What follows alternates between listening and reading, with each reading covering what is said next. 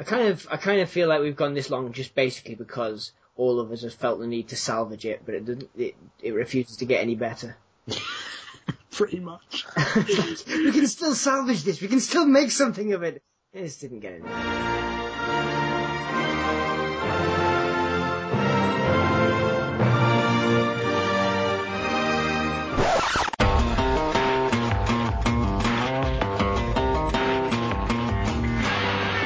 Hello, and welcome to Politics, your bi-weekly podcast of British people. With me is Sam. Hello. We also have Jesse. Hello. Adam. Hi, just drinking. GameCube. And we have Matt. Hello. And I'm Jay, and I'm hosting this shit. So he is. This is possibly the most packed we've had the show since maybe the first or second episode. Yep. Well, there was the one where Louis up and fucked off. He had 6 people. That's because I suddenly came in to replace him. Yeah, you just suddenly started. You just came in and just ruined everything. Ruin everything. There's no room for a sixth person in a fivesome.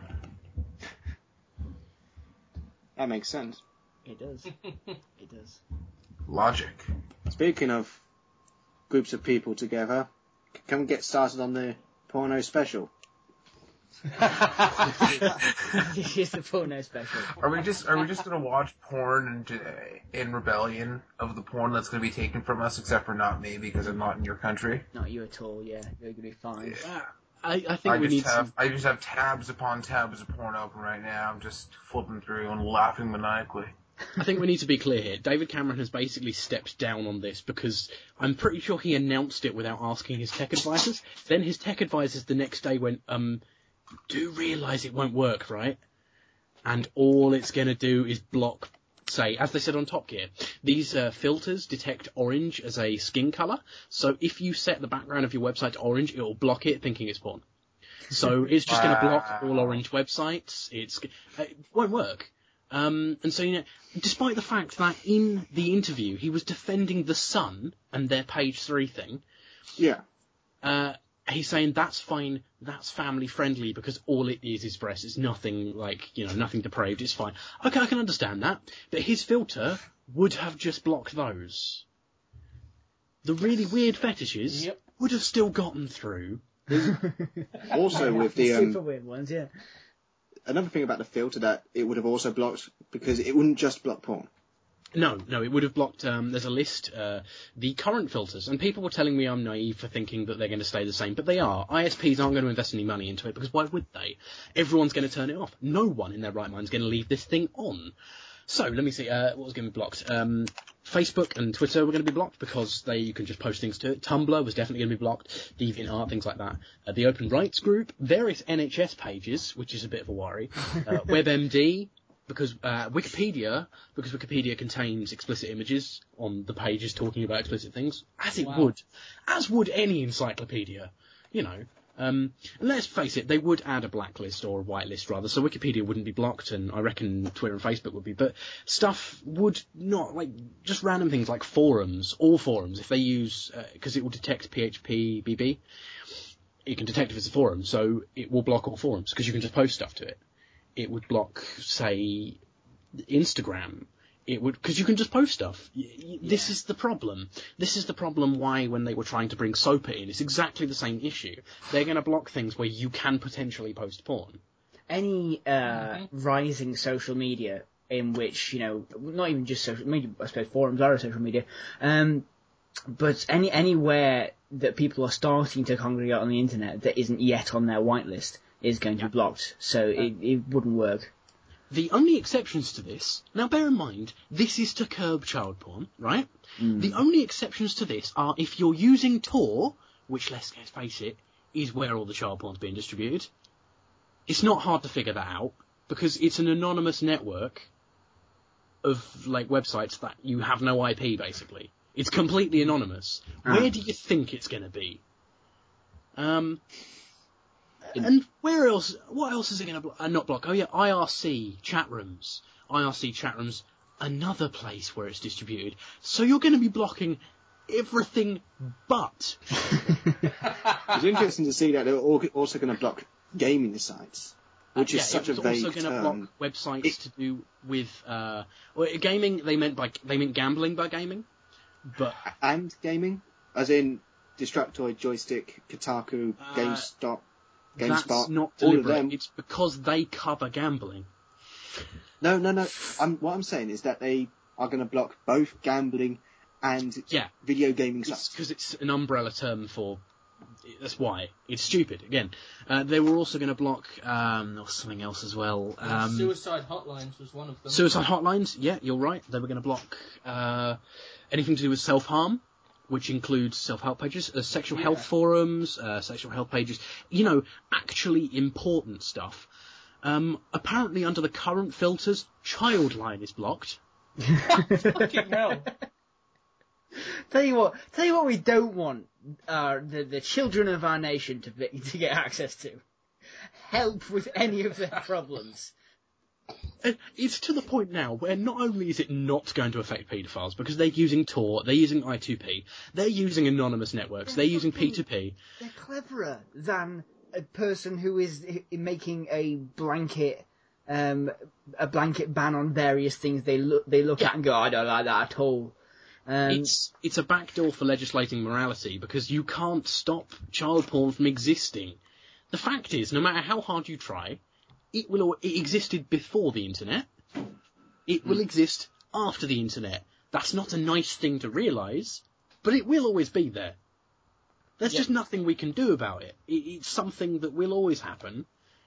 The only thing, as far as I'm concerned, you can do is treat the people who are affected, because it is a mental disorder.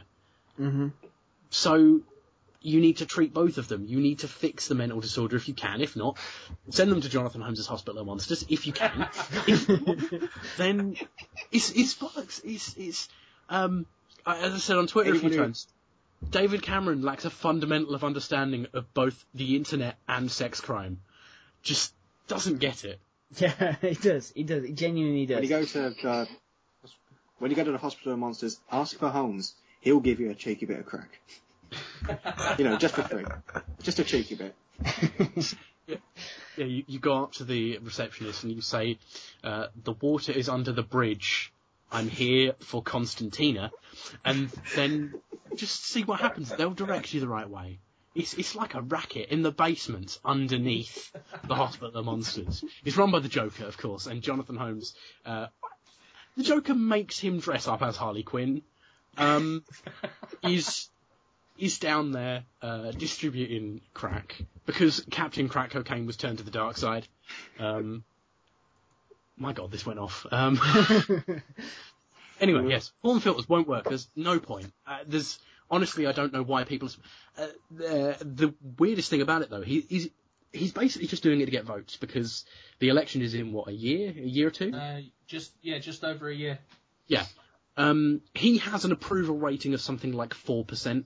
It's ridiculous. It truly is. No one likes him. I mean, at the beginning of his term, I was thinking, okay, right, he's made some decisions that people aren't going to like about the economy, but these are things that have to be done because we need to curb the debt.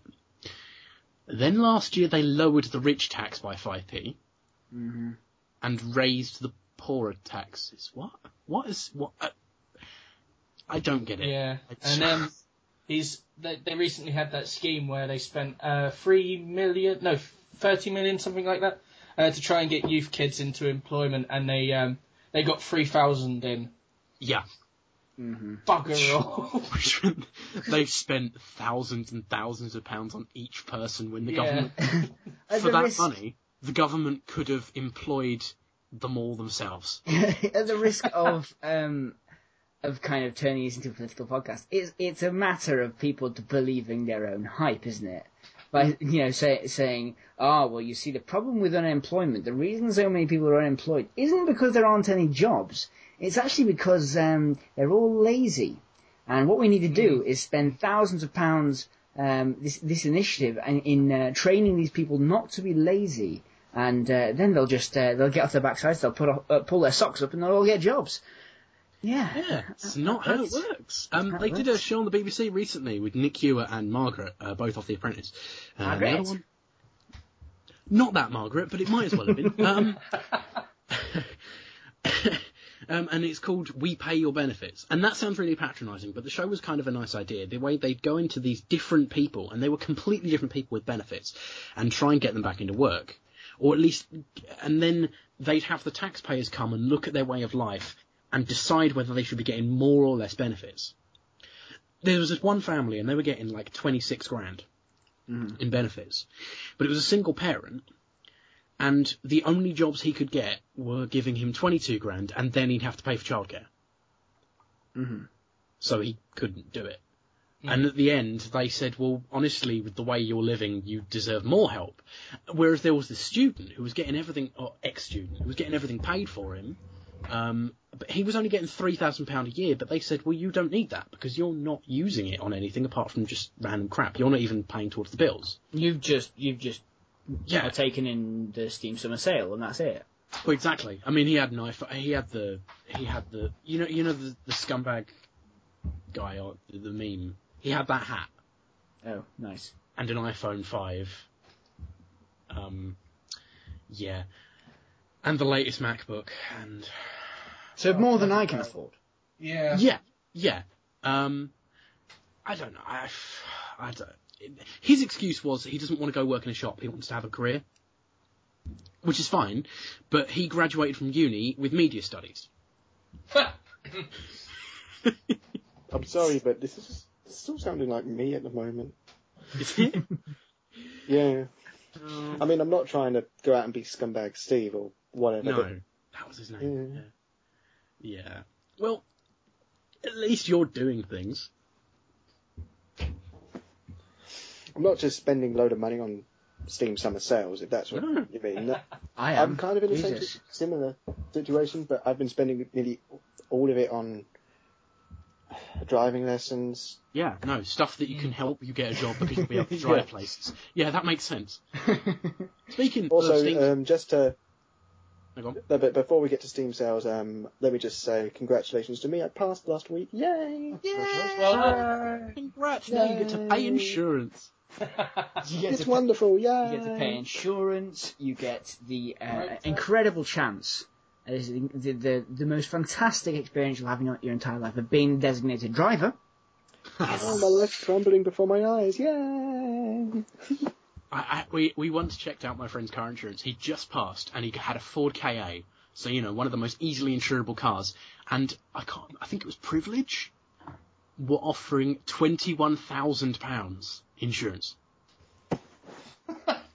No one needs that. 21 grand for a car worth 100. It was absurd. But anyway, speaking of money, Steam sales. How much did we all spend? 0. Too much, I think. Not a penny. I sold a load of cards and got cheap games. Oh, fair enough. Yeah, what I did was I ended up spending more than I expected. I can't exactly remember entirely how much I spent. I probably spent about 30 to 35 on just games. Okay. And then afterwards I bought 3 of every card.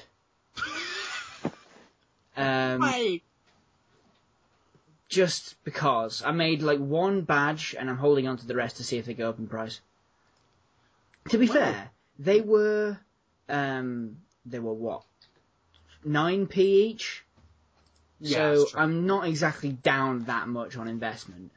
I think total, including the ones I actually made, including the badges I actually made, I think I was down. I went down on just cards about a £5. So it's not, the most traumatic experience of my entire life if they all go down to 5p and stay there. But if they do become rare because you can't get them anymore, I'll sell them on at a higher price. And that's a good idea. One of the games I got a while ago called Cherry Tree High Comedy Club.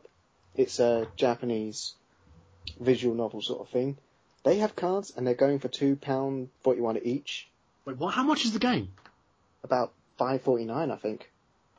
I might get it, because that, with 3 card drops, I will have made my money back. Exactly. It's wonderful. It's amazing. It's a really good game, but yeah, the cards are quids in. I bought one game. I'm well proud of myself. I bought one game. I bought System Shock 2, and I'm not going to play it until I played the first one. So it was £1.85. Yeah, apparently you don't really need to play the first one. No, but considering the game is a sequel and the story does follow on, and yeah, I kind of should. I'll just Wikipedia it. Yeah, I know, but I really want to play the first one. I bought Mark of the Ninja.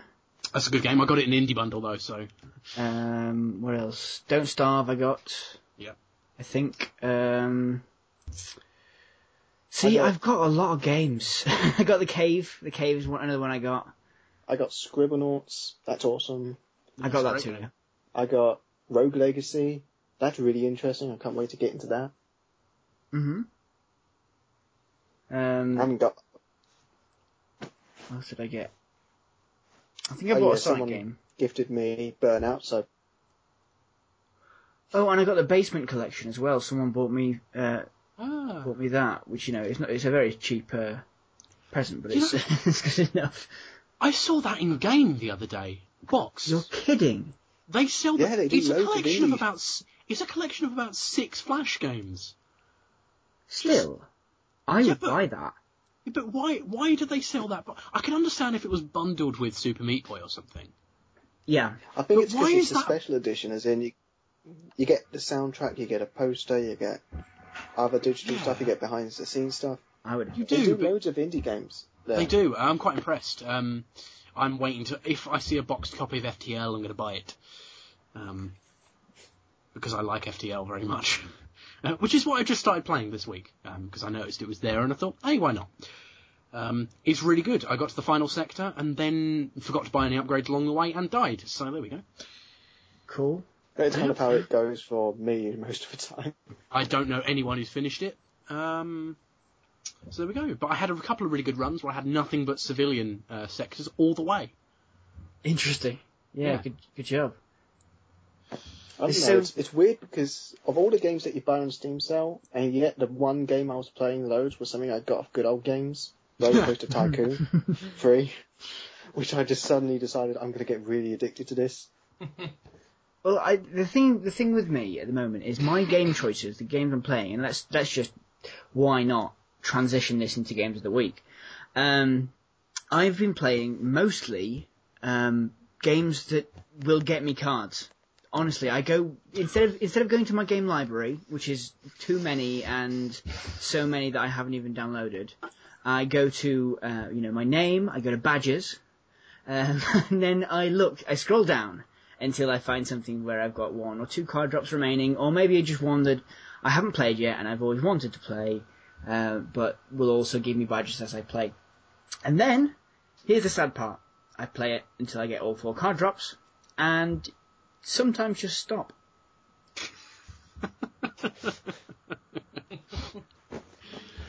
Oh dear, the Steam trading cards are a little bit of a bitch. But once you get to the end, once you've got all the cards that you're going to get, I mean, the exception being Psychonauts, I recently finished, which was fantastic, and they give you 5 card drops out of 9 cards in that one, and I got 3 spares.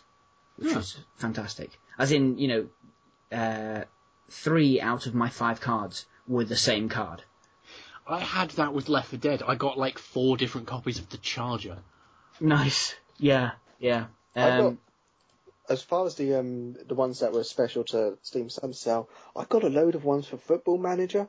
So it was just 7 different screaming mouths in my face. Why do you own Football Manager?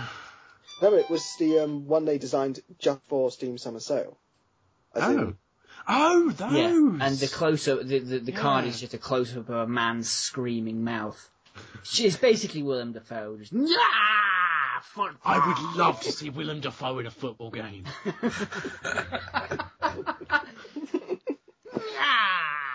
Can you imagine it? Willem Dafoe going in for the tackle and just screaming at them. He'd be better off in rugby, actually. He just runs towards him and just unhinges his jaw, just scoops the ball up into it and just spits it into the goal.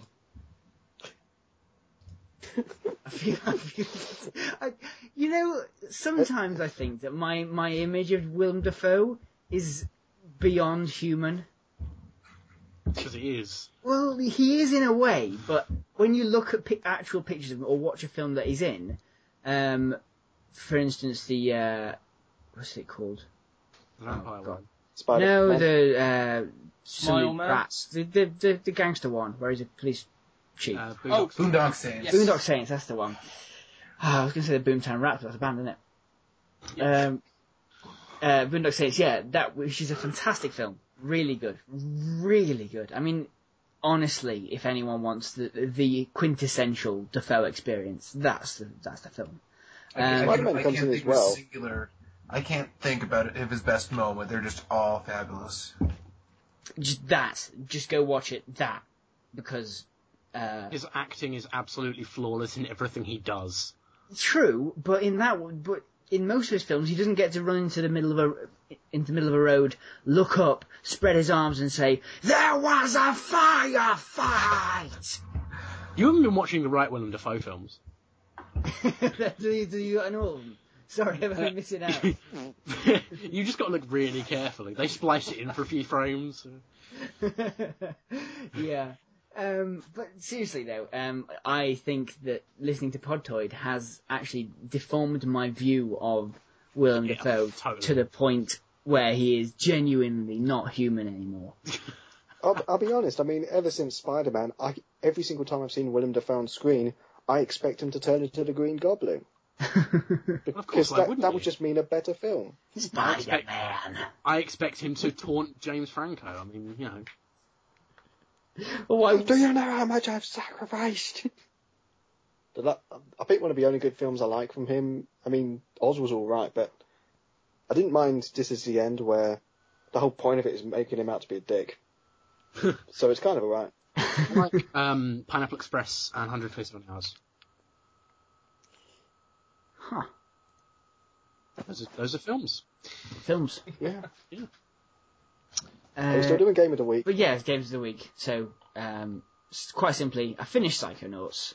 I played as many MOBAs as I possibly could, and found out that many of them are just the same as each other. Yeah, they are. That's because they're all clones of Dota. That's by definition. And that's about it, really. Oh yeah, and I got my PS3 working. Oh, good. Yeah, the one I bought for like 40 quid. And then found out that the disc drive didn't work. So, I bought it for 40 quid. Which is good, you know, eBay, fair enough. And then I, went to Game, bought some games from the Game Shop. And I bought The Last of Us. I bought God of War 3 and the Journey Collection, which is, hang on, just a second. Flower, Journey and Flow. That's the one, Flower, Journey and Flow. So, I went and plugged it in.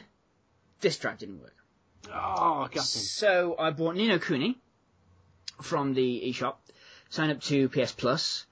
Yes. And played through all of God of War 1 and Shadow of the Colossus. 2, I mean, God of War 1 was okay. That's alright. And Shadow of the Colossus was absolutely fantastic. If people haven't played that yet, just get a PS3 because they are that cheap. And then I sent it off to be repaired and played through The Last of Us. Really, really enjoyed that game. Yeah, oddly enough, my brother recently got an Xbox 360. So, shut up. One of the games I saw was Call of Duty Modern Warfare 3 for about £5. So I thought, why not? Yeah, it's worth £5. I not thought, worth much why more not? Than that, but yeah. I can go through the single player pretty quickly for £5. It's pretty anemic. You can go through it in about half an hour. Yeah. I was expecting something. I was expecting the worst game ever made. Based on no, it's really not. It really is a 9 out of 10 game, like Jim said. Who'd have thought that this thing would not give me cancer like I thought it was going to?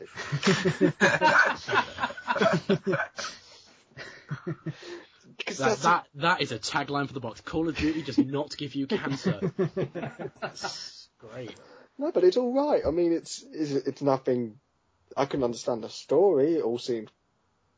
No, the story is complete coswallop. There's absolutely no point in trying to follow it. But it's a fun shooty game.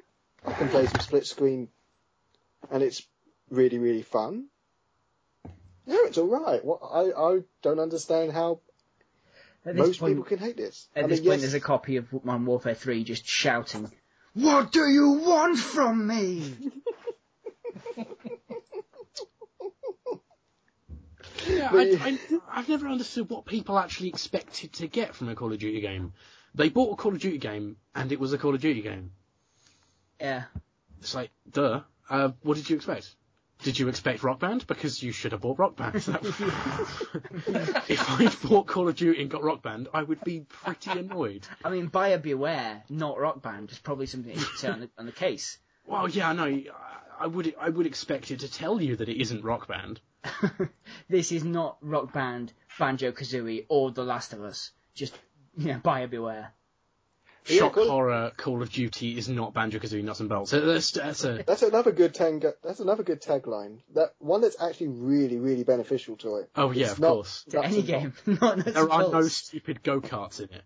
My brother actually bought that as well, and I was just like, why? It's terrible. It's such a bad game. Well, to be fair, the platforming stuff is excellent. Yeah, I mean... But there's none of it. If it was a Banjo-Kazooie game, it would have been fine, but it's a stupid Lego car game. You played that game, and you can tell that the cars were tacked on late in development. Well, can I just say that I think that the cars and the game itself is quite fun. It is, I enjoyed making little things and shooting myself across the practice area in the demo, and then, you get the various, it's almost true to form in the way that you have a thing that lets you go up steep hills, and then you have a thing that makes you do a bit of a jump, and then you have a thing that, it's basically a Banjo-Kazooie game, except it isn't at all. And if they'd just made a Banjo-Kazooie game, they would have had everything they needed. If they made a proper Lego car game, that could have been good as well. Hey, you know what's a good Lego car game? Lego Racers, go play that. It is good. Why would they bother?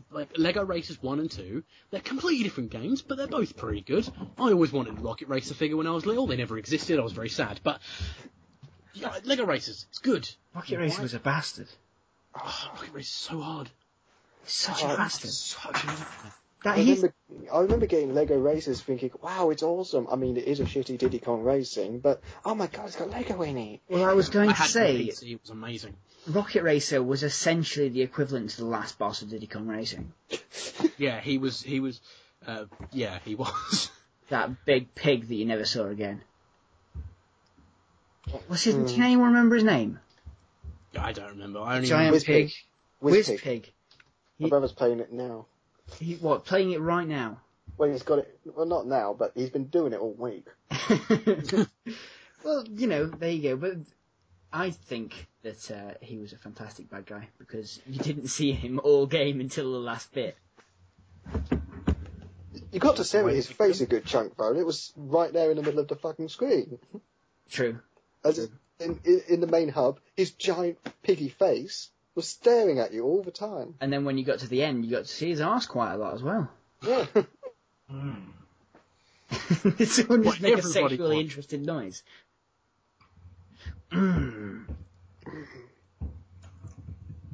Bandicoot. I like Crash Team Racing myself. That's why. Wow. Yeah, exactly the same nitrous oxide. You only see him at the end. Mm-hmm. Although I found out why that is. Apparently his player model is too big to render on any other track. Wow. That's cool. Because it uses way more polys, so because the PS1 was quite limited, they literally couldn't get him working on most of the tracks. They had to design the track to be low poly. Wow. And to have a specifically low draw distance in that one track. It was quite clever. I've got to say, Diddy Kong Racing was the only kart game I've ever seen that had a boss that the entire kind of race fight was just power sliding. Yeah. You had to power slide all the way up a mountain. Fun fact about the other one, what was it? Diddy Kong, not Diddy Kong, Crash Team Racing, is that they actually recreated one of the tracks from Diddy Kong Racing in the engine to make sure that they could do tracks that were good. Oh, really? Yeah, it's no longer in the game. They took it out, obviously. That's a shame. But I love finding all this stuff that would happen in development, like GoldenEye 64. Mm-hmm. That has a ZX Spectrum emulator in it. Really? Why? Yeah, it's hidden. It's hidden in the code, and it has all of Rare's old games back when they were known as Ultimate Play the Game. But it has all of their old ZX Spectrum games in it, and it's a fully functioning ZX Spectrum emulator. But it's hidden. You can unlock it with the Game Shark code. I mean, for a game that had to cut a load of musical and sound effect tracks because there wasn't enough space, hiding a whole emulator in there just seems a little odd. Yeah, but the ZX Spectrum only takes up like 32K. Yes, So it's not like it's going to be a severe footprint or anything. Mm-hmm. And also, probably the people who were in charge of space didn't know about it. No, they didn't. They just commented out the code because they weren't meant to distribute it. All they did was comment out the code. Hence why you can still get it with the Game Shark. Yeah, because literally just fully functional and accessible. Yeah. Nice. That's such odd things. I love game development. Yeah, it's always fun. I just love Rare. I just wish they'd come. Please come. They won't. They've all left. People like Grant and that, they don't work for Rare anymore. Yeah. It's a completely different company now. At least we'll always have Paris. When I say, is that a Star Trek reference? No, it's not a Star Trek reference. It's a fucking Casablanca reference. Okay. Learn some fucking culture. I'm sorry, that was out loud. My knowledge of Casablanca is far outweighed by my knowledge of Star Trek: The Next Generation, which there is an episode called "We'll Always Have Paris." Yeah, so, it's a reference to Casablanca, presumably, but I didn't know that. So I learned a thing. And I shouted at someone about things. So anyway, I do think, that there have been people saying, that some of the old Rare team do want to get back together if it ever lines up that they're all not doing anything at the same time. Well, they are, aren't they? People like Grant just aren't doing anything anymore as far Grant's as I can always busy. He's always doing something. Grant Kirkhope he's just finished off doing Mickey Mouse Castle of Illusion. Is that really? That'd be good. He's doing that Ninja Gaiden spin-off thing, isn't he? He did Kingdoms of Amalur. Yeah, and then that studio disbanded. Yeah. Then he did Did you do a Cityville, something like that, something for a Facebook game, which actually the soundtrack is actually really good. Yeah, of course. But I mean, in terms of worth listening to, going and actually listening to, because it was done by Grant. Yay! Conrad has accepted my friend request. Oh, that's fun. Yay! Sorry, continue. And now, he's just finished off Castle of Illusion, which is really fun. Still, though, he could be doing more. He could, absolutely. And there's all sorts of ex-Rare people who are doing things. They're still working, almost all of them. Yeah, they're at work, but they're not doing anything particularly notable or great. I mean, Kingdom of Amalur wasn't amazing. It was alright, but... I think Chris Seaver's working on his own iOS game. Yeah, see, here's the thing. They all go on to work for, these casual projects. I know they're easier to do. Yeah. But, I don't know. I want them all to come back and make a platformer for the Vita, because there aren't enough platformers on this damn thing. Is it, do you reckon, because they are getting on now, and the people who want to work on ambitious titles tend to be younger? I think it's more that they don't have the money. Because listening to them in interviews recently and things, they all seem to want to do big things again. Mm-hmm. They want to do things that are simple, but they want to do them on a large scale, so like Banjo-Kazooie style thing. But they can't do that these days, because that just wouldn't work. I mean, Banjo-Kazooie, yeah, it felt big back in the day, but you play it now, it feels positively tiny. Yeah. Which is why Nuts and Bolts had that huge overworld back when it was being developed as Banjo 3. Yeah. And then they tacked the car shit onto it. I'm pretty sure that was mandated by Microsoft. I am like 99% sure, but... No, it seems too weird. I mean, to suddenly change your game into a Lego car game? I tell you, the development reason for that was that the worlds were too big, because they said that the worlds had to be bigger because it's a newer thing and everything has to be bigger. And so they made the worlds and they all looked great, and then they realised, oh crap, these worlds now take far too long to traverse, and if we increase the speed of the player, it won't feel right. It's going to take you literally half an hour to get from one end of this massive field to the other. Yeah, and that's not the point of Banjo-Kazooie. So, rather than, say, redesigning the levels or giving points to the empty world they made, they decided to add cars. And this was only a side thing, just to get around the overworld. But then, someone said, hey, these cars are more fun than the platforming. Why don't we focus on the cars? You know, I can almost see that happening organically. It's completely organic, but I think it was a stupid decision. Well, when you think about it, okay, so let's just think they've made these cars for a massive overworld, and then they feel like this doesn't work in a Banjo-Kazooie setting. Maybe you go over a hill and you do a bit of a jump, and that's the most fun you have.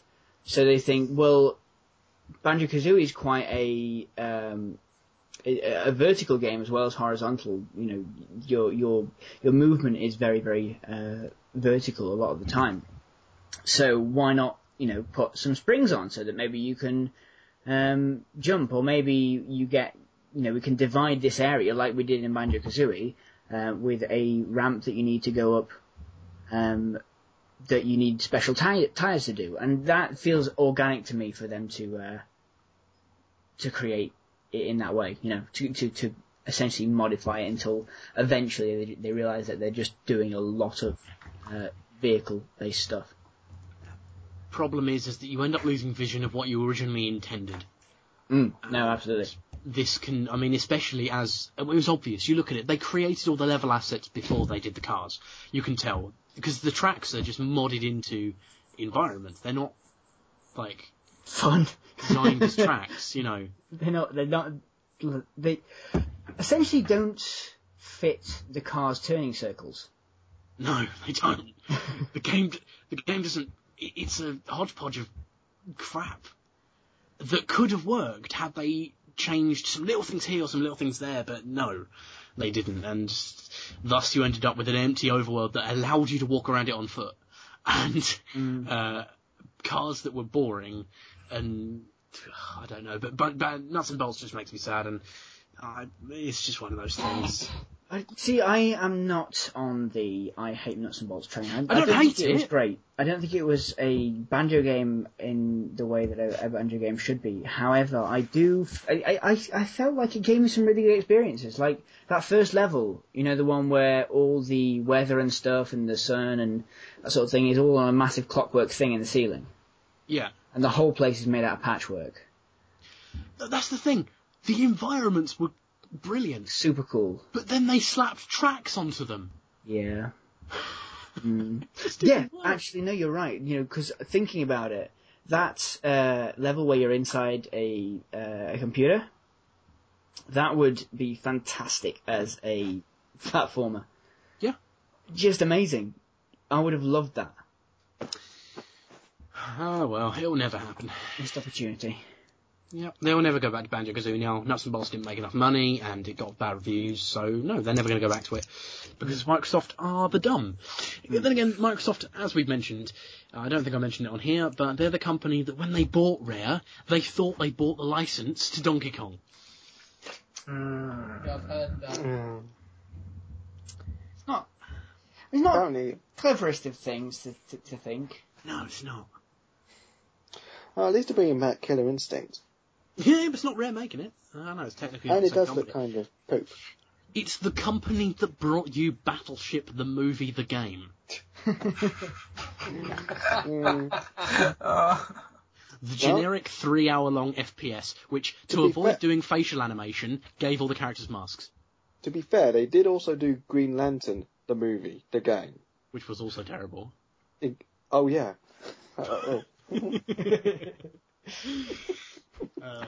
Who else has games of the week they wish to speak about?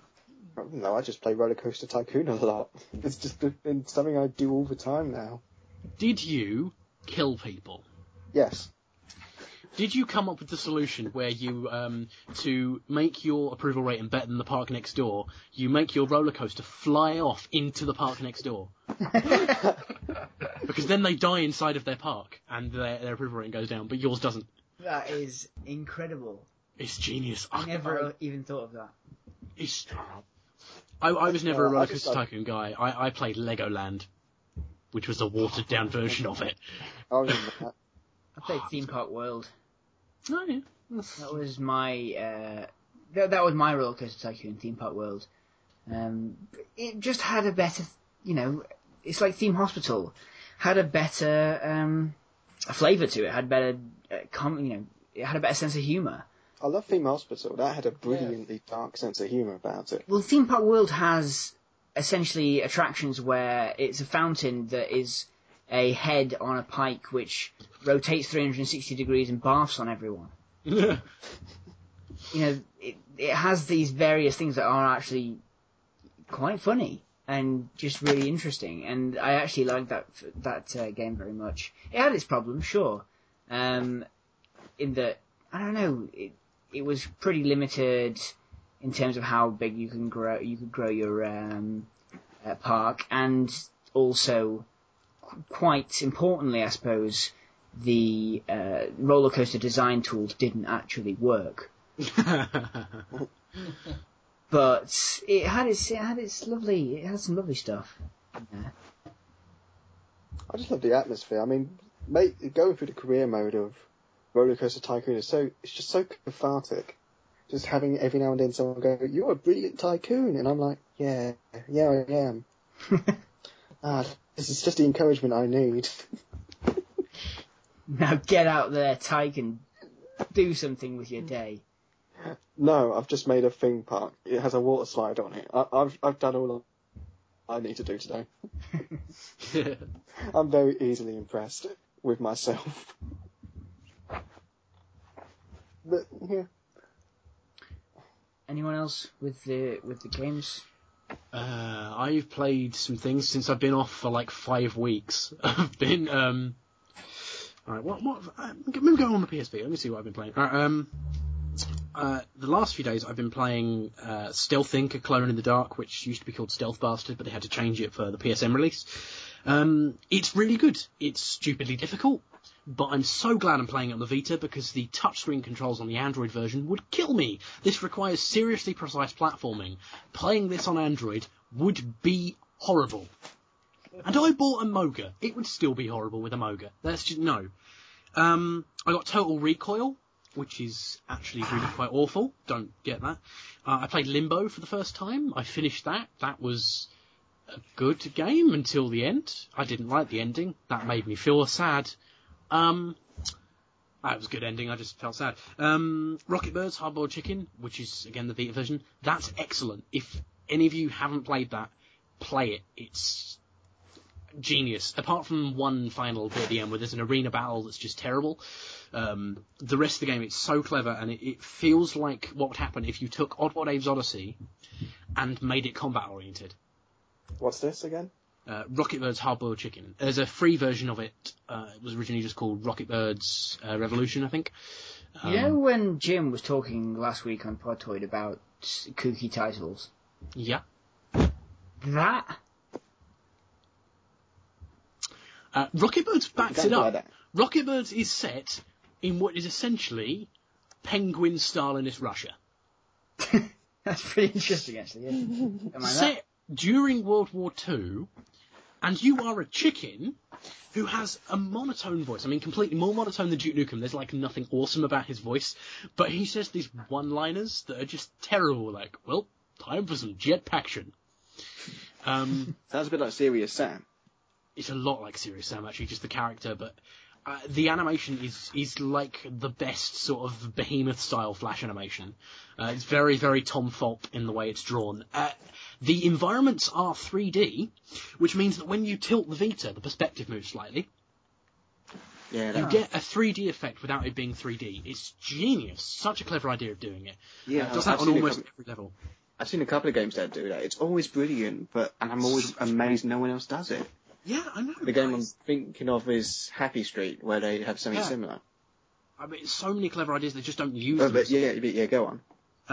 Then I've been playing some Velocity Ultra, which is exactly the same as Velocity, so there's not much more to say there. It's just a really good HD version of a PS Mini.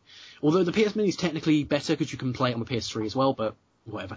And then I finished Hotline Miami, which was hard. It's a tough game. Tough.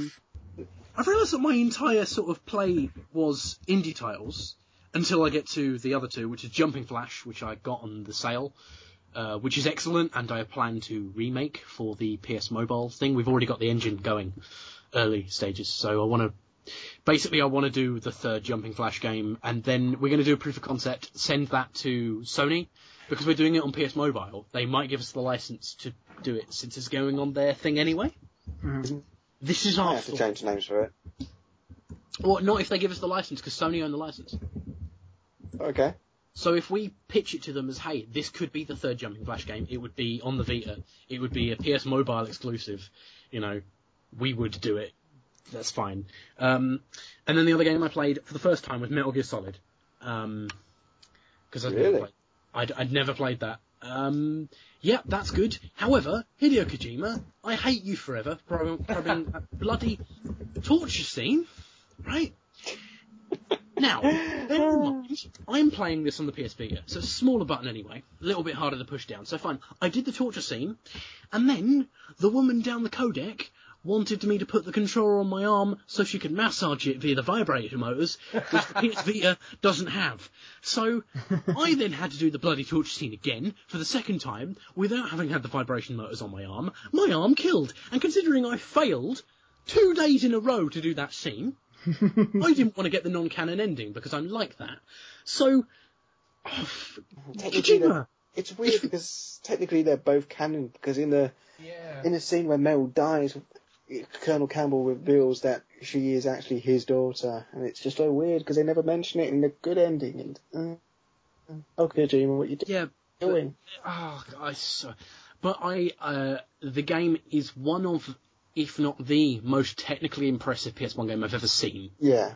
The fact they squeezed this down to the PS1 utterly boggles my mind. And then again, I can't imagine it on the Nintendo 64. No, the game wouldn't have worked on an N64. It just wouldn't have done. The N64 would. The N64 tends to do higher polys at lower draw distances. Yeah. The PS1 does further draw distances with lower polys. They did a very clever way of the engine basically used nothing but 90-degree angles on the walls. It used a couple of different times. It used different things, but mostly 90-degree angles, which are only 2 polygons for each wall. It's genius. It's some of the most well optimized. It's amazing. I can't say much. I mean, I used to think that the pinnacle of PS1 visuals was Spyro 3, but no. I'm pretty sure Metal Gear Solid trumps. You'd make a good case. Yeah. I think Spyro 3 might trump it because it's full 3D and not top down. But it's damn impressive. Phil Fish is trending on Twitter, obviously. Again? His, what a transition. Business. What has he said now? No, he's left, hasn't he? Yeah. He's still trending on Twitter. Yeah, oh yeah. I was so angry yesterday about the whole thing on Facebook and everything. Oh, God. Listen, I mean, I don't mind the guy. I only played Fez very briefly. It seems nice-ish. Like a game I would like to play at some point. I think I've bought it. I think I've got it. Let's see, shall we check my... Yeah, I've got it. Just haven't installed it. But I have played it briefly. Enjoyed it. It was good. But Phil Fish is a man who gets far more attention than maybe his output warrants. You know what? As far as I'm concerned, the man's a dick. And only for one reason. He's decided to quit game development, which means the PS Vita version of fucking Fez will never come out. I was waiting for that version. Do you know what? This has happened with two developers now. This has happened with both. Fez, it might end up happening with Oddworld because they're taking forever with it. Zone of the Enders. That's never coming out on the Vita now because, let's face it, it's been a year. I wanted that on the Vita because I like Zone of the Enders very much, and I wanted to have that and a little thing I can hold in my hands. But no, that's not going to happen. I'm also not going to have Fez. I don't like playing platforms on the TV. I don't know why. I don't like doing that. I want them on a thing I hold in front of my face. So, yeah, I'm not playing Fez. And, I'll, sod him. I'm not, no. He's not getting like, no. And the thing is, if you saw me on the, But yeah, if you saw me on the Facebook fan group, you would have seen a very angry me, pretty much shouting my entire way through, saying, I got so angry about the whole thing, basically saying, if the video game culture doesn't want creative minds that may not be great at expressing themselves when put on the spot, they may not be the most rational people, but if we don't want creative minds, well, you got what you wanted. Hope you're happy. If you want to bully a guy into submission until he breaks and then say that he's to fault for it all, then fine. Get the industry that you deserve. I think don't expect the industry to don't expect people to take you seriously though, because you chase out of town anyone who seems unsafe, who isn't just... Exactly. I mean, the problem I have is that Marcus Beer has just he doesn't do anything of value. He runs a show on game trailers. He does nothing of value. Whereas, it doesn't really matter, does it? At the end of the day, he had his opinions and Phil had his.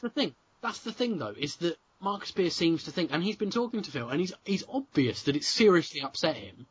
He seems to think that he's above apologising. No, it's not. He doesn't have to apologise for his opinions being the way. Perhaps he should apologise for the fact that he was a miserable twat in his video. Perhaps game trailers should do something about it, because they've caused a serious problem in the fact that someone who, let's be honest, I'm not going to get into the video games or art thing, but he was creating art. I mean, even if you just say that the texture work is art. I mean, the game's beautiful. Yeah. He was creating art in one way or another, no matter how you look at it, he was creating art. Marcus Beer was creating shit little internet videos and managed to get basically a whole bunch of people to attack Phil Fish for doing nothing. And I think the thing is, I mean, one of the big things that I got really angry about was when everyone just said, well, Phil Fish should just toughen up. No, that puts all of the blame on the victim. Every time I was bullied at school, they would always tell me, you should try toughening up. What that does is, you're pretty much just telling all the people abusing them online. Sorry, which school did you go to? What school gave you that advice? I'm in I live in Kent. I live in Chatham. It was the first go-to bit of advice for anyone who isn't a big rugby player. But basically, they were just like, well, maybe you should toughen up. It placed all the blame on me. It told the bullies, you can get away with anything you want as long as he's weaker than you. Then we can just tell him it's his fault. That's what everyone's doing to Phil Fish. They're telling him he should learn to grow a spine or something. Yeah, he shouldn't have to put up with death threats. He shouldn't have to put up with torrents of abuse being thrown at him just because he had the fucking nerve to be a creative mind. Yeah, I said the same thing about Anita Sarkeesian. I don't have any problem with Anita Sarkeesian. Her videos, I'm going to be honest, are utter shite. They're really, really, really poorly researched, and they don't make their points anywhere near well enough. Her points are valid, but the points, she doesn't, put them across in any good way, so fine, whatever. However, I think she is death threats. However, she is not Magneto. Exactly. She's not Magneto. She's not going to destroy Big Ben. She's not going to destroy the Houses of Parliament. Stop treating her like she's the worst thing in... She's not David Cameron. For me, like the Sarkeesian videos are the start of a conversation. When I watch them, they're the start of a conversation. Which, you know, some people come out with refutements of various points. Some people come out with abuse. Some people will come out with whatever, you know, and disagree. But they not only do they make, you know, some sound points are in there definitely. Yeah. But I think the fact is that the amount of abuse that, you know, causing her to turn off the comments and causing that conversation to be shut down, that's really detracted from what the series could have become. She doesn't want millions of death threats and rape threats shouted at her through the beacon of conversation and debate, the YouTube comment section. Exactly. My God, what a monster! I know, and I can understand that, but the problem is that that abuse Please, XX Mighty Warrior XX, tell me your thoughts on feminism. I hope you get raped. Lol. My God, I'm so much better off for that. Thank you for your constructive comments. You really aided in our discussion of feminism. And that's why I laugh. And that's why I laugh every time someone complains about Anita turning off the YouTube comments saying, "You're stifling debate." I'm going to be honest. She is stifling debate, but she's doing it for a completely valid reason. Yeah, I completely understand what she's doing. She's stifling debate because she doesn't want to debate over Twitter because it's not a good medium, and there's nowhere else you can do it with her because email isn't really public enough, and she can just ignore an email. Well, she goes to lecture. She does lecture circuits which have normal people there. That's where she talks. Yeah, but again, her lecture circuits. She doesn't want to have. Have you seen her on TED Talks? Her TED Talks are rubbish. Yeah, well, I mean... I didn't know she was on TED Talks. I think it was TED Talks. She was on it once, and it was terrible. She basically spent the entire thing going, "I am a woman and thus must be respected." Lecture circuits are weird because they can turn into quite a bit of what do they call it? An echo chamber. Because the people who want to disagree with her are more likely to do it online than to do it in person and actually bring up a thing in any debate that she chooses to actually attend with real people who might make valid points. And so, you know, just like Twitter, actually, my Twitter, I know, is a massive echo chamber for liberal, left-wing feminists. So I get very few relative and relevant and salient points that might come up against any ideas that feminists might be having or something like that. I guess the thing is that I've never been in a position where everyone is throwing death threats at me. I've never been. The people I follow are usually normal, good people. And I don't think I've ever been in a similar situation to Phil Fish or Anita where millions of people are telling me that they know where I live and that they are going to kill me and everyone in my family. So, I guess it all builds up to the point that Adam got pissed off yesterday, really pissed off. Well, I mean, that's the thing, and recently we've had this whole business about... a woman being put on a banknote and someone being giving death threats about that. Do you know what? I have this big problem. Why were they campaigning for a woman on the banknote when the Queen is on the banknote? The most powerful woman probably on Earth is on every single piece of currency. Don't get up in arms just because her old maid isn't on there anymore. Fair enough, Jane Austen is a completely valid person to have on it, fine, but you should be on there of your own merits, not just because you're female. Shouldn't be token. I always saw it as they were campaigning for it because Jane Austen is well known, not just because she's a woman. Well, a lot of the campaigns were just saying, we want a woman on there. They weren't specifically saying her. How often do we change them? It's not particularly often, is it? The last time we changed it was about 8 years ago, I think. Yeah. Well, I guess they can just cycle through, get more on in the end. Oh, exactly, and the fact they've only just got Winston Churchill on it's amazing. Mm. I mean, in 8 years' time, eventually they are going to get to Danny Dyer, but I just guess we're going to have to put up with just Jane Austen. I would love to see Danny Dyer on a banknote. I really would. We agree to pay the bearer the sum. You knew more than he actually would. Well, he was reading it off a teleprompter, come on. Even then, the fact that you're reading. Oh, come on, I'm pretty sure he had to read the script for Run for Your Wife at some point. I imagine that in 8 years we will have, obviously, video-based banknotes in which you can press a button and it will actually say, I agree to pay the bearer. What a complete waste of money that would be. Just have Danny Dyer screaming at me. I might as well just go down to... Now, Blockbuster's gone now, isn't it? No, Blockbuster's still around. We've still got one. Really? Yep. Yeah, I thought Buy they were it. shut down. All the ones near me are gone. Buy it, you could sell it on eBay for a fucking bomb. We've still got Blockbuster, and it's still active. It's still open. It's open every day. There's people in it. Every time I find a Blockbuster now, I just go in and pretend I'm in a ghost town filled with £20 Wii games. I went in one about a year ago, and they were selling a Game Boy Micro for £200.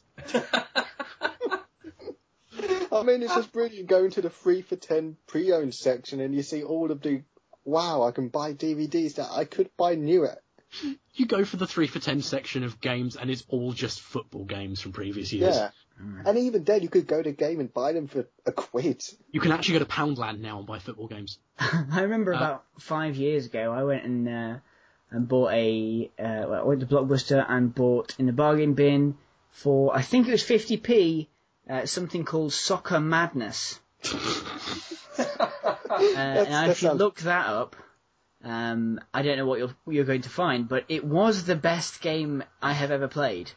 I'm not one for kind of football games in general,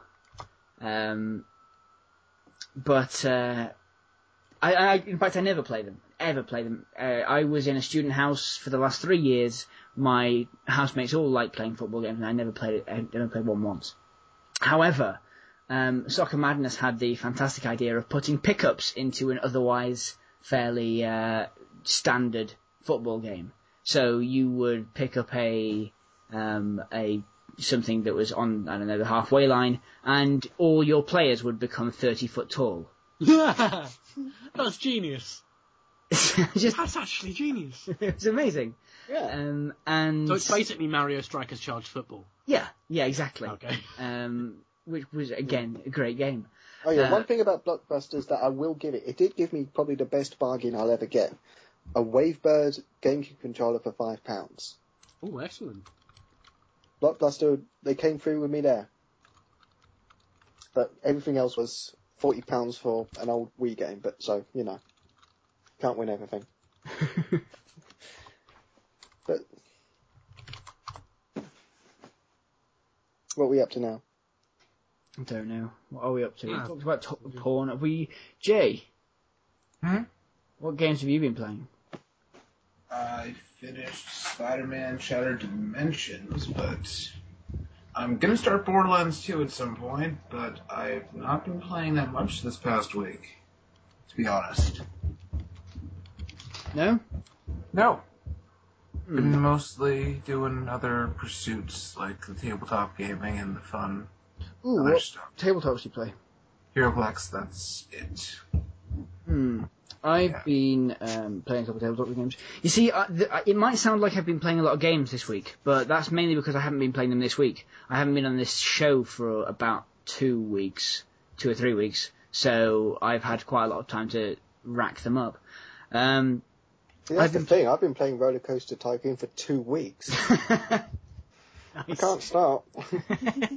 And why should you? Why should you? It's the best thing ever. Well, I've been playing Mansions of Madness, which is an offshoot of the Arkham Horror tabletop game thing. And it's a miniatures-based game in which... Jay, mute your mic for typies. Wankers. I'm not even editing that out. It's a miniatures-based game with a modular board. And essentially the idea is one person plays as the... It's all set in kind of mansions and such like that. One person plays as the kind of... I should mention it's based on the works of Lovecraft. You know, it's all Cthulhu. Do they stat everything? What do you mean? Do they give everything, like all of the really demonic monsters that are meant to kill you instantly? Do they give them statistics like health and stuff? Yes. Right, that's a terrible idea. They should never. If you stat it, someone will try and kill it. Yeah, and I think that's kind of the point.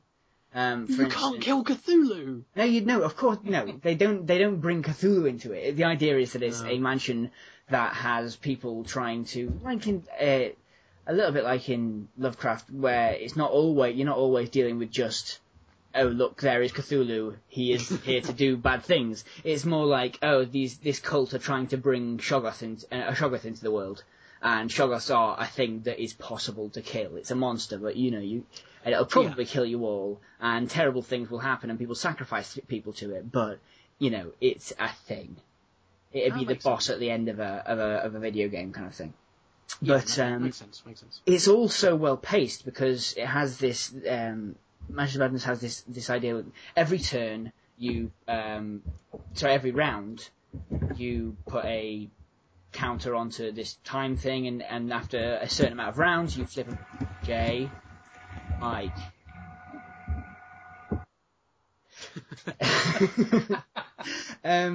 You're the best host ever. After a certain amount of rounds, you turn it over, and then you have this something happens.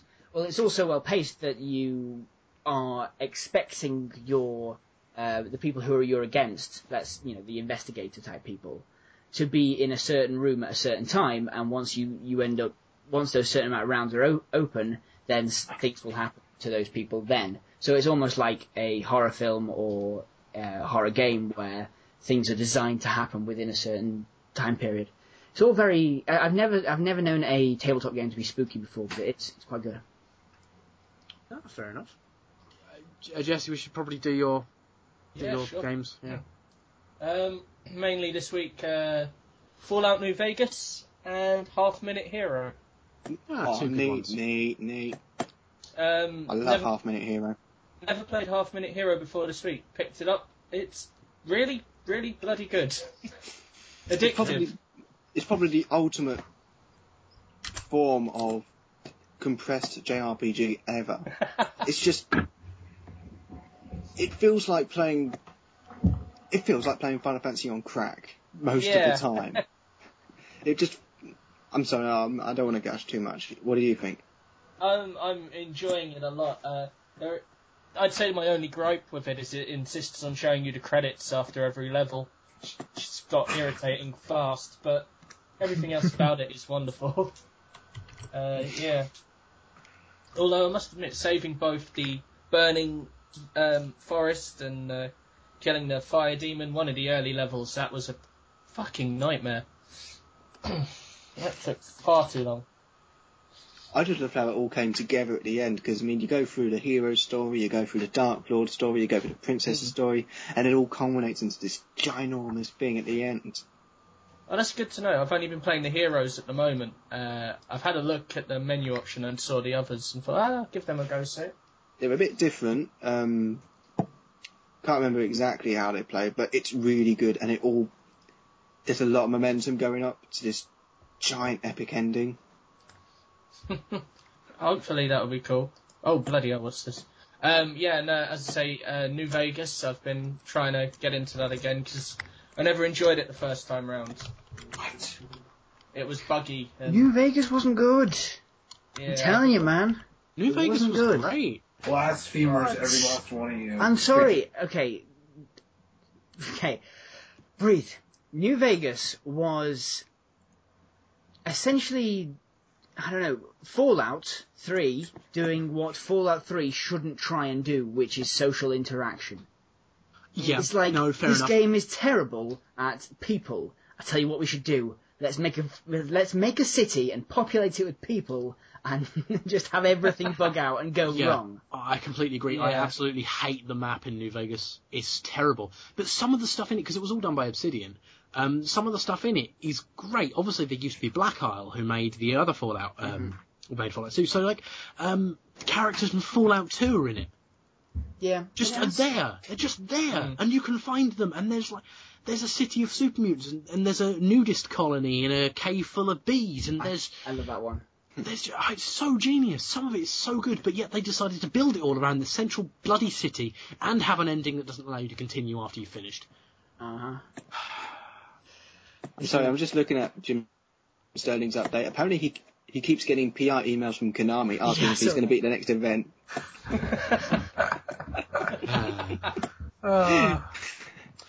As he says, he has to remind them that they blacklisted him. Well, something just came out of the woodwork. There's a book about LucasArts coming out. And at the back of the book is a bunch of logos for unannounced and cancelled Star Wars titles. Yeah, I saw it. Some of these... sound really awesome. Some of these excite me greatly, and I wish they resurrect them one day. Jedi Knight 3, which we technically already got. Jedi Knight 3 was Jedi Academy. However, Jedi Outlaw has the same logo as Jedi Knight 3, which could have made that Jedi Knight 4. Now, if they had just made that instead of The Force Bloody Unleashed, I would have been very happy. If they made Star Wars Han Solo, I'd have been bloody happy. Well, exactly. I mean, there's Jedi Hunter. That sounds awesome. Admittedly, I think Jedi my favourite Rebel. title is... Go on. I mean, I'll go through all of them, just so that we can all react to them. Just imagine what kind of game it would be. Star Wars Rogue Jedi. Right. Star Wars Scum and Villainy. That sounds genius. I love the idea one. of this. I love that. Do you know what I'd want that to be? I'd want that to be something like The Sims set in Mos Espa. The Sims.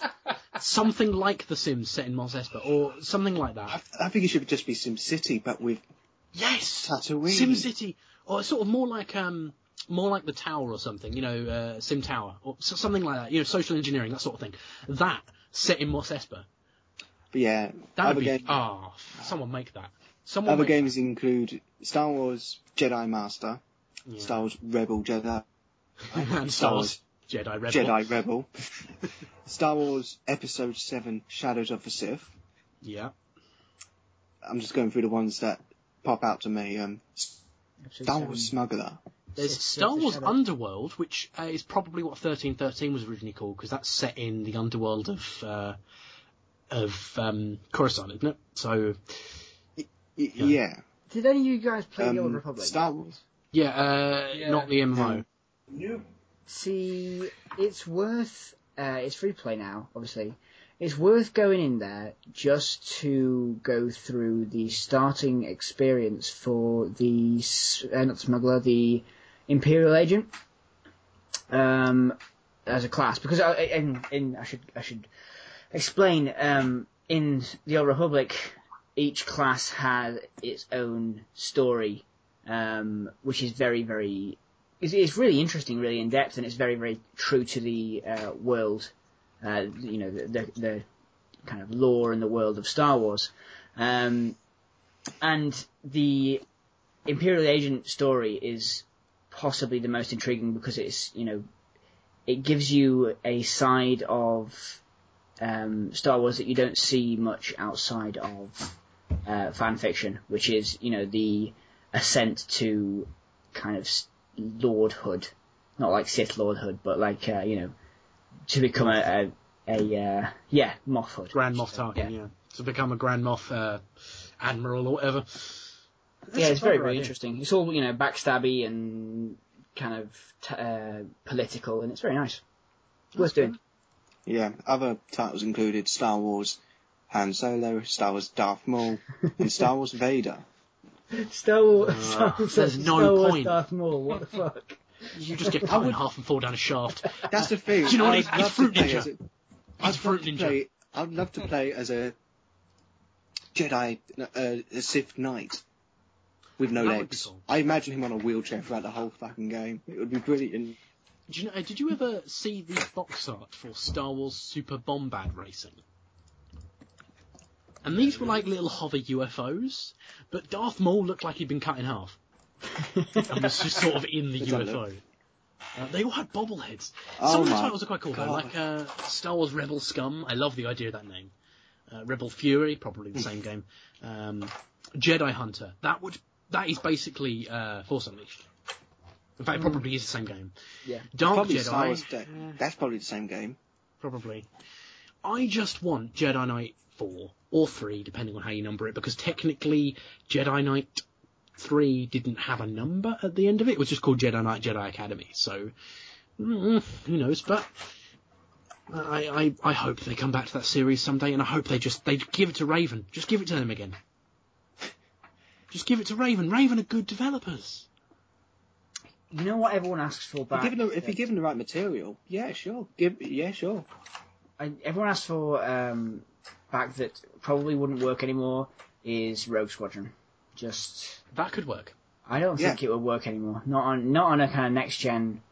It wouldn't feel right. I just don't think it'd feel right. Did you try 2 or 3? I think so. I remember 2. That was one of the first games I ever got. That was amazing. I loved it. Even today, that game looks brilliant. Yeah. Coolest thing about Rogue Squadron 3 is that it came with the entire campaign for Rogue Squadron 2 playable in co-op. Huh. That's just kind of cool. That is really cool. You can only play it in co-op. I just love how, of all the ways to start a game, just start with the Death Star attack. That's the best way to start any game ever. It's the demo as well. The thing I love most about, and this is probably just core and shows how young I was when I first played it, but the thing I love most about Rogue Squadron was the fact that you could turn your various ships into cars. They included, even based upon early trailers of Episode 1, they included a Naboo Starfighter in the PC version that got unlocked by a patch. That's cool. And also there's a cheat code where you can fly a TIE Interceptor and the Millennium Falcon, which, by the way, makes the game criminally easy because there's an auto-fire turret on it. Yeah, well, nice. I just had so much fun doing the bits where you run a Hoth. That was my favourite level, always on Rogue Squadron 2. The game's great. They're all good. Spaceflight games need to make a return. Do you know what? EVE Online makes me sad.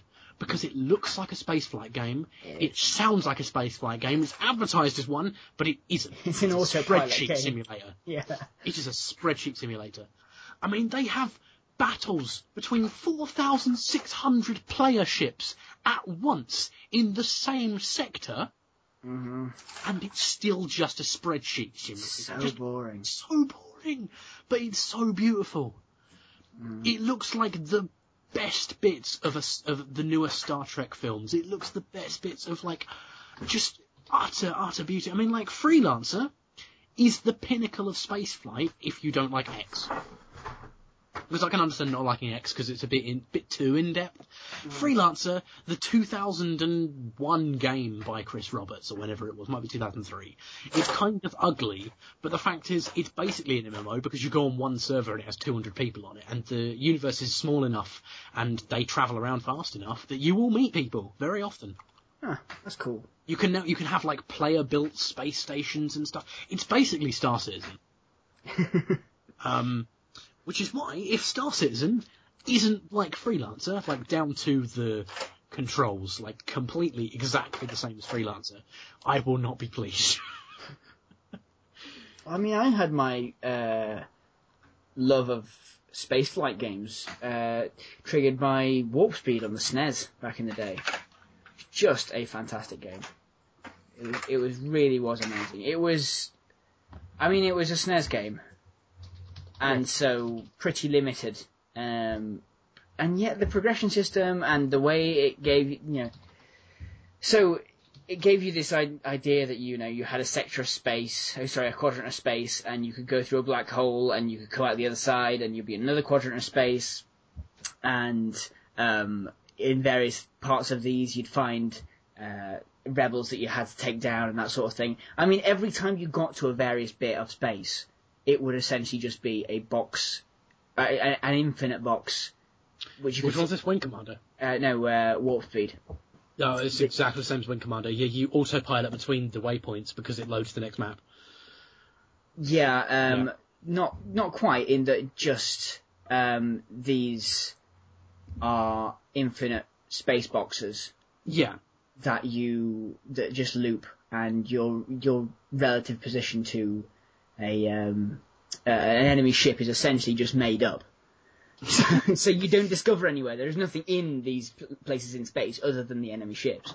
But it gave that sense of scope back in the day that I've loved ever since. You get a sense of scope because you do go between different sectors, and they've got different backgrounds in Wing Commander. Mm-hmm. That you feel like you're going places when you're not. It's the same empty quadrant of space, occasionally with asteroids or a space station in it, but it's the same. Mm-hmm. But I mean, the FMVs, we need FMVs back. I call a campaign, we need FMVs back in video games, proper ones, live action. Bring back Mark Hamill, let's do it properly. David Cage should direct them all. I mean, that's obviously what he wants to do. Do you know, the fact is, Wing Commander, there are cuts of the Wing Commander games into movies. And they don't feel out of place. Because the acting, you've got John Rhys Davies, you've got Mark Hamill, you've got, bloody Biff from Back to the Future. It's just... I don't remember his name, but, it's... All they remember is that he doesn't like manure. So, I was talking to a family member recently, and they were saying, they said, "Oh, you like video games, I should say, you like the video games, then, do you? All right. You like the video games, yeah, boy. And how many Marios have you got on you? How many Marios have you collected then? Have you tried Mario 2 yet? I don't understand. I think it was his quote. I don't understand why they keep just making graphics better. Why can't they just make it real? And I didn't know how quite to respond to that. Because holodecks don't exist? Because Night Trap was shit? Yeah. Hey, there are some excellent FMV games. Have you played? Liar. No, there X-Files. No, the best FMV game is... What, Sewer Shark? What's it called? No, it was on PC. It was called... I had Christopher Walken in it. Ripper. Oh, fucking yeah. I was gonna mention that one. This guy is unfucking believable. Just... Christopher Walken's excellent in it. There are some excellent FMV games, but the better FMV games tend to be games with FMVs and not just FMV games. I don't know. I just can't see it. It just doesn't work for me. That disparity doesn't make me feel good. Wing Commander is a game that has FMVs in it. Wing Commander 3, 4, and 5 all have FMVs that are better than the Wing Commander movie, because the Wing Commander movie is terrible, despite the fact that it was made by the same people. Mm-hmm. They came up in the movie, they had all sorts of stupid errors, they spelt the names of the characters wrong, and at one point, for some reason, they fly off the end of the runway on the Tiger's Claw. Bear in mind it's in deep space, and the ships drop off the end. There was... this is what I was looking for. There's actually one FMV game that stars called Dark Star, the interactive movie. That's only really notable because it stars several people from Mystery Science Theatre in serious dramatic roles. Yeah. It's got Peter Graves as the narrator, and it's got the voice of Coyote Robot as one of the main characters. Excellent. I've never played it, but that's always been interesting. My honest experience of FMVs has always been that it doesn't make me feel like I'm actually... It makes me feel like I'm in a DVD menu, I think is the best way to explain it. It just makes me feel like I'm waiting for the next part of the film to start. This is why you need to play Wing Commander, because it is a game. It's a spaceflight game. It's a serious spaceflight sim.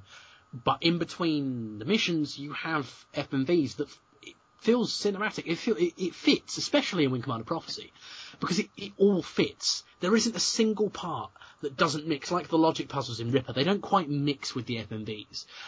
Everything blends perfectly in Wing Commander. The only exception being that in Wing Commander 3 and 4, the graphics are shite.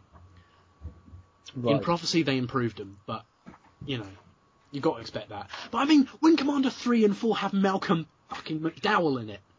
What? Yeah! Malcolm McDowell, Mark Hamill, John Rhys Davies, and Biff. Having Malcolm McDowell in your thing is not impressive. He's in everything. He was in Tank Girl. It's not a coup to have Malcolm McDowell in your thing. No. If you just promise him a free buffet, he will appear in your film. I want a video game, an FMV game, that has Willem Dafoe in it. Because you want Beyond Two Souls? Basically, but I want him to actually be in an FMV. But I still want him to be wearing the mocap suit. So he's just going to be wearing this blue suit with ping pong balls on, going, hey, Ellen Page's character. Hey, I hear he's got psychiatric problems.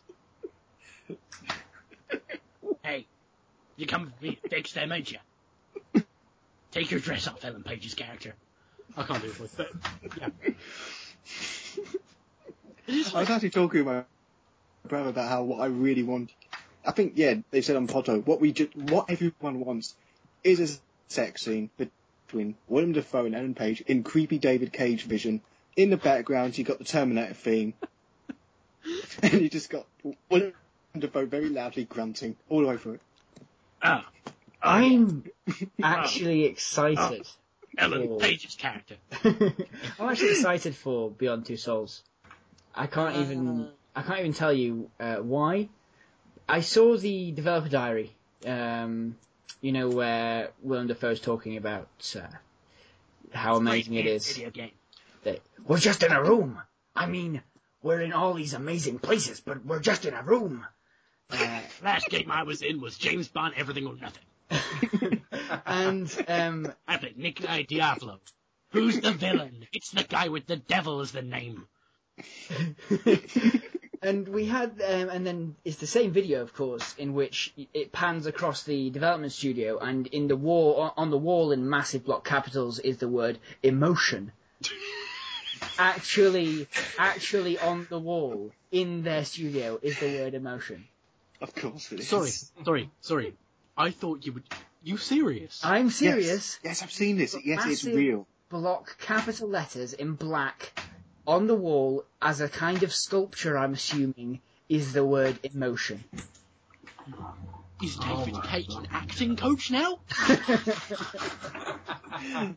Has he just accepted that he will always be self-parody? Hey. He would always be the best parody of himself. You know, I want to invoke emotion in my game, so Willem Dafoe, I hired best actor, but you need more emotion. Less goblin face. I think David Cage listens to Podtoid. I think he must. I think he saw the Jimquisition with the cardboard face. And then just thought, God, so creepy. That miniature Willem Dafoe is incredible. But that would insinuate that he has, like, at the end of every day, before he leaves the building, he goes down to his very, very special Jim Sterling shrine, and he's like, "Oh, Jim Sterling, you give me emotions I cannot even describe." You give me. And then he gives himself a cheeky wank, and then he leaves. What do you think of Jim Sterling? He says, Jim Sterling is necessary for my artistic process because he invokes different emotion to other reviewers. I don't like him. That's what it is. He evokes an emotion of hate towards him. No, he obviously loves him. I'm imagining this shrine that David Cage has in the basement. No. He still hates him, but he has the shrine because he produces emotions that no one else produces. No, but I imagine him having a cheeky wank every time he goes down to worship Jim Sterling. And he's got a little Nexus 10 tablet set up, and it's just on Jim's Destructoid stream, and every time he mentions David Cage, it flags up, and he comes down, and it's like all candles, and there's a shrine with Jim Sterling, and it just in big red letters says hate across it, because that's the emotion that Jim makes him feel. And he has a shrine for different people, for different emotions. So his basement is full of different shrines that he decides periodically to change which one he wanks in. To be honest, I feel those sort of emotions of hate every time I think of the ending of Heavy Rain, which was stupid and horrible, and I hated it. Hey, guess what? Guess what? The detective did it. It doesn't make any sense in the context of the plot. So for a murder mystery, you think he could randomise it a bit, considering it has so many different endings. You think that the outcome could be different each time, but no. If we're going to turn into a Heavy Rain spoiler cast, then we might as well. Did you know that there was... The big plot hole of the game was whoever the main character was, him blacking out, thus leading to his kid getting kidnapped. That's a big plot hole. Do you know why that had to be there? Because there was originally going to be a huge reveal that the main character and the detective had a psychic link that was formed right at the start of the game. About this. Yes, that was obviously supposed to happen. They were supposed to have a psychic link, and every time Shelby kills someone, the main character was supposed to collapse and go into his mind. But then someone told David Cage, "You fucking idiot, that doesn't make any sense. You said you weren't going to do any stupid shit. We can't have this in the game." And then David Cage says... Yeah, he basically said, we can't make Fahrenheit again. But then David Cage says, "But I based the entire kidnapping around this thing. I don't care. The plot hole is a much better case scenario than everyone laughing at us for even more stupid shit. We've got enough stupid shit in this game already." Do you know what I think it was? I think it was a last-minute decision, because what they could have done is they could have added a scene when they were kids or something explaining why this psychic link happened, and there could have been a reason. It could have had a reason. It would have been a flashback or whatever. But and could have happened. No, it might have been able... I can't say David Cage would have done it well, but someone else could have done it well, right? Yeah. But it's David Cage, and they probably said, "Look, you've got no more money to pour into this project. You can't bring them back for mocap. You can't bring them back for voice acting. You can't do this scene that is crucial to the plot, so cut the thing that ruins it." Another thing was the bit where, when it's revealed it's Shelby, and you go, "Wait a minute, that doesn't make any sense. The guy who was chasing the FBI agent, or the FBI agent was chasing him, he was Finn." And then David Cage says, "But if he was fat, it would have been obvious it was Shelby." And I say, well, then it probably shouldn't have been Shelby, because that's a really stupid plot hole. Or you could have just not designed the character to be fat. No, but he needed it to be fat so that he looks like a cliched Hollywood detective. So that he looks like Jim Sterling. Well, then you should have had the FBI agent be fat as well. I think the detective is designed to look like Jim. Subconsciously, perhaps. Subconsciously. Jim's defended him in places where no one else does. Jim touches emotions in his mind that no one else can. I mean, it's like it touches him in his special emotion hole. Emotion hole. Emotion hole. It's right next to the problem hole, which you fill with problem balls. Wow. Now I'm referencing really old podcasts. That's. Ricky Gervais show, yeah. It's, What I was going to say, has anyone played Last of Us? No, I don't buy it for full price. Okay, well, when you do... so the ending to that game, I'm not going to spoil it at all, I promise. It made me angry for so many reasons. But why? Both at the characters in the game, just many of them, and also the people who made the game, and myself also. So I honestly, so here's the thing. Jim said that the thing that Last of Us does well is subtlety, and I couldn't agree more after playing that game. It makes me feel like I should know how to feel better. Like it almost makes me long for a Disney ending. In terms of like in terms of just like knowing how you're supposed to feel. Oh, that thing is bad, or oh, that thing is good. It makes me long for one of those because I'm just so angry at myself that I don't know how to feel about it. Yeah. It's the first time that's happened to me in a game, at least. Video games are good, aren't they? Video games are good. I like them. I do like them. So that's just my go-to, how to break the weird pancakes thing. Oh, pancakes are very good. I'm a waffles man though, so. Ooh. Lemon and sugar. Pancakes. God, I'm now referencing old Podtoid. This is awful. I need to stop making. Do you know what? Now I'm going to start making references to They Might Be Giants songs, and then after that, it will be something even more obscure. Do you know what? Actually, speaking of references, I'm going to move on to Google for a bit, just because. Chromecast. Not coming out here because Google is stupid. But the model number on the Chromecast is H2G2-42. That makes me very happy. H2G2 being Hitchhiker's Guide to the Galaxy, 42 being the answer to the Great Question, Life, the Universe, everything. So, yes, that made me very happy. Stupid little geeky thing. Someone on iFixit noted, but I just think that's clever. Google are dorks. Yes, they are. Dorks are hard. Also, don't understand how to do a fucking worldwide release of a product, dickheads. Can we just mention that for a second? I wanted the new Nexus 7. When's it coming out over here? Fuck if I know. It'd be lovely if they told me. I think it was the same with Amazon, wasn't it? That's why I like Apple. The Amazon Kindle took a whole year to come out here, the Kindle Fire. I don't understand why these huge companies can't do worldwide releases. I mean, it's not like it's that difficult. We're not that remote. We're not Australia. I mean, and yet it took like a year for Rock Band to come out over here.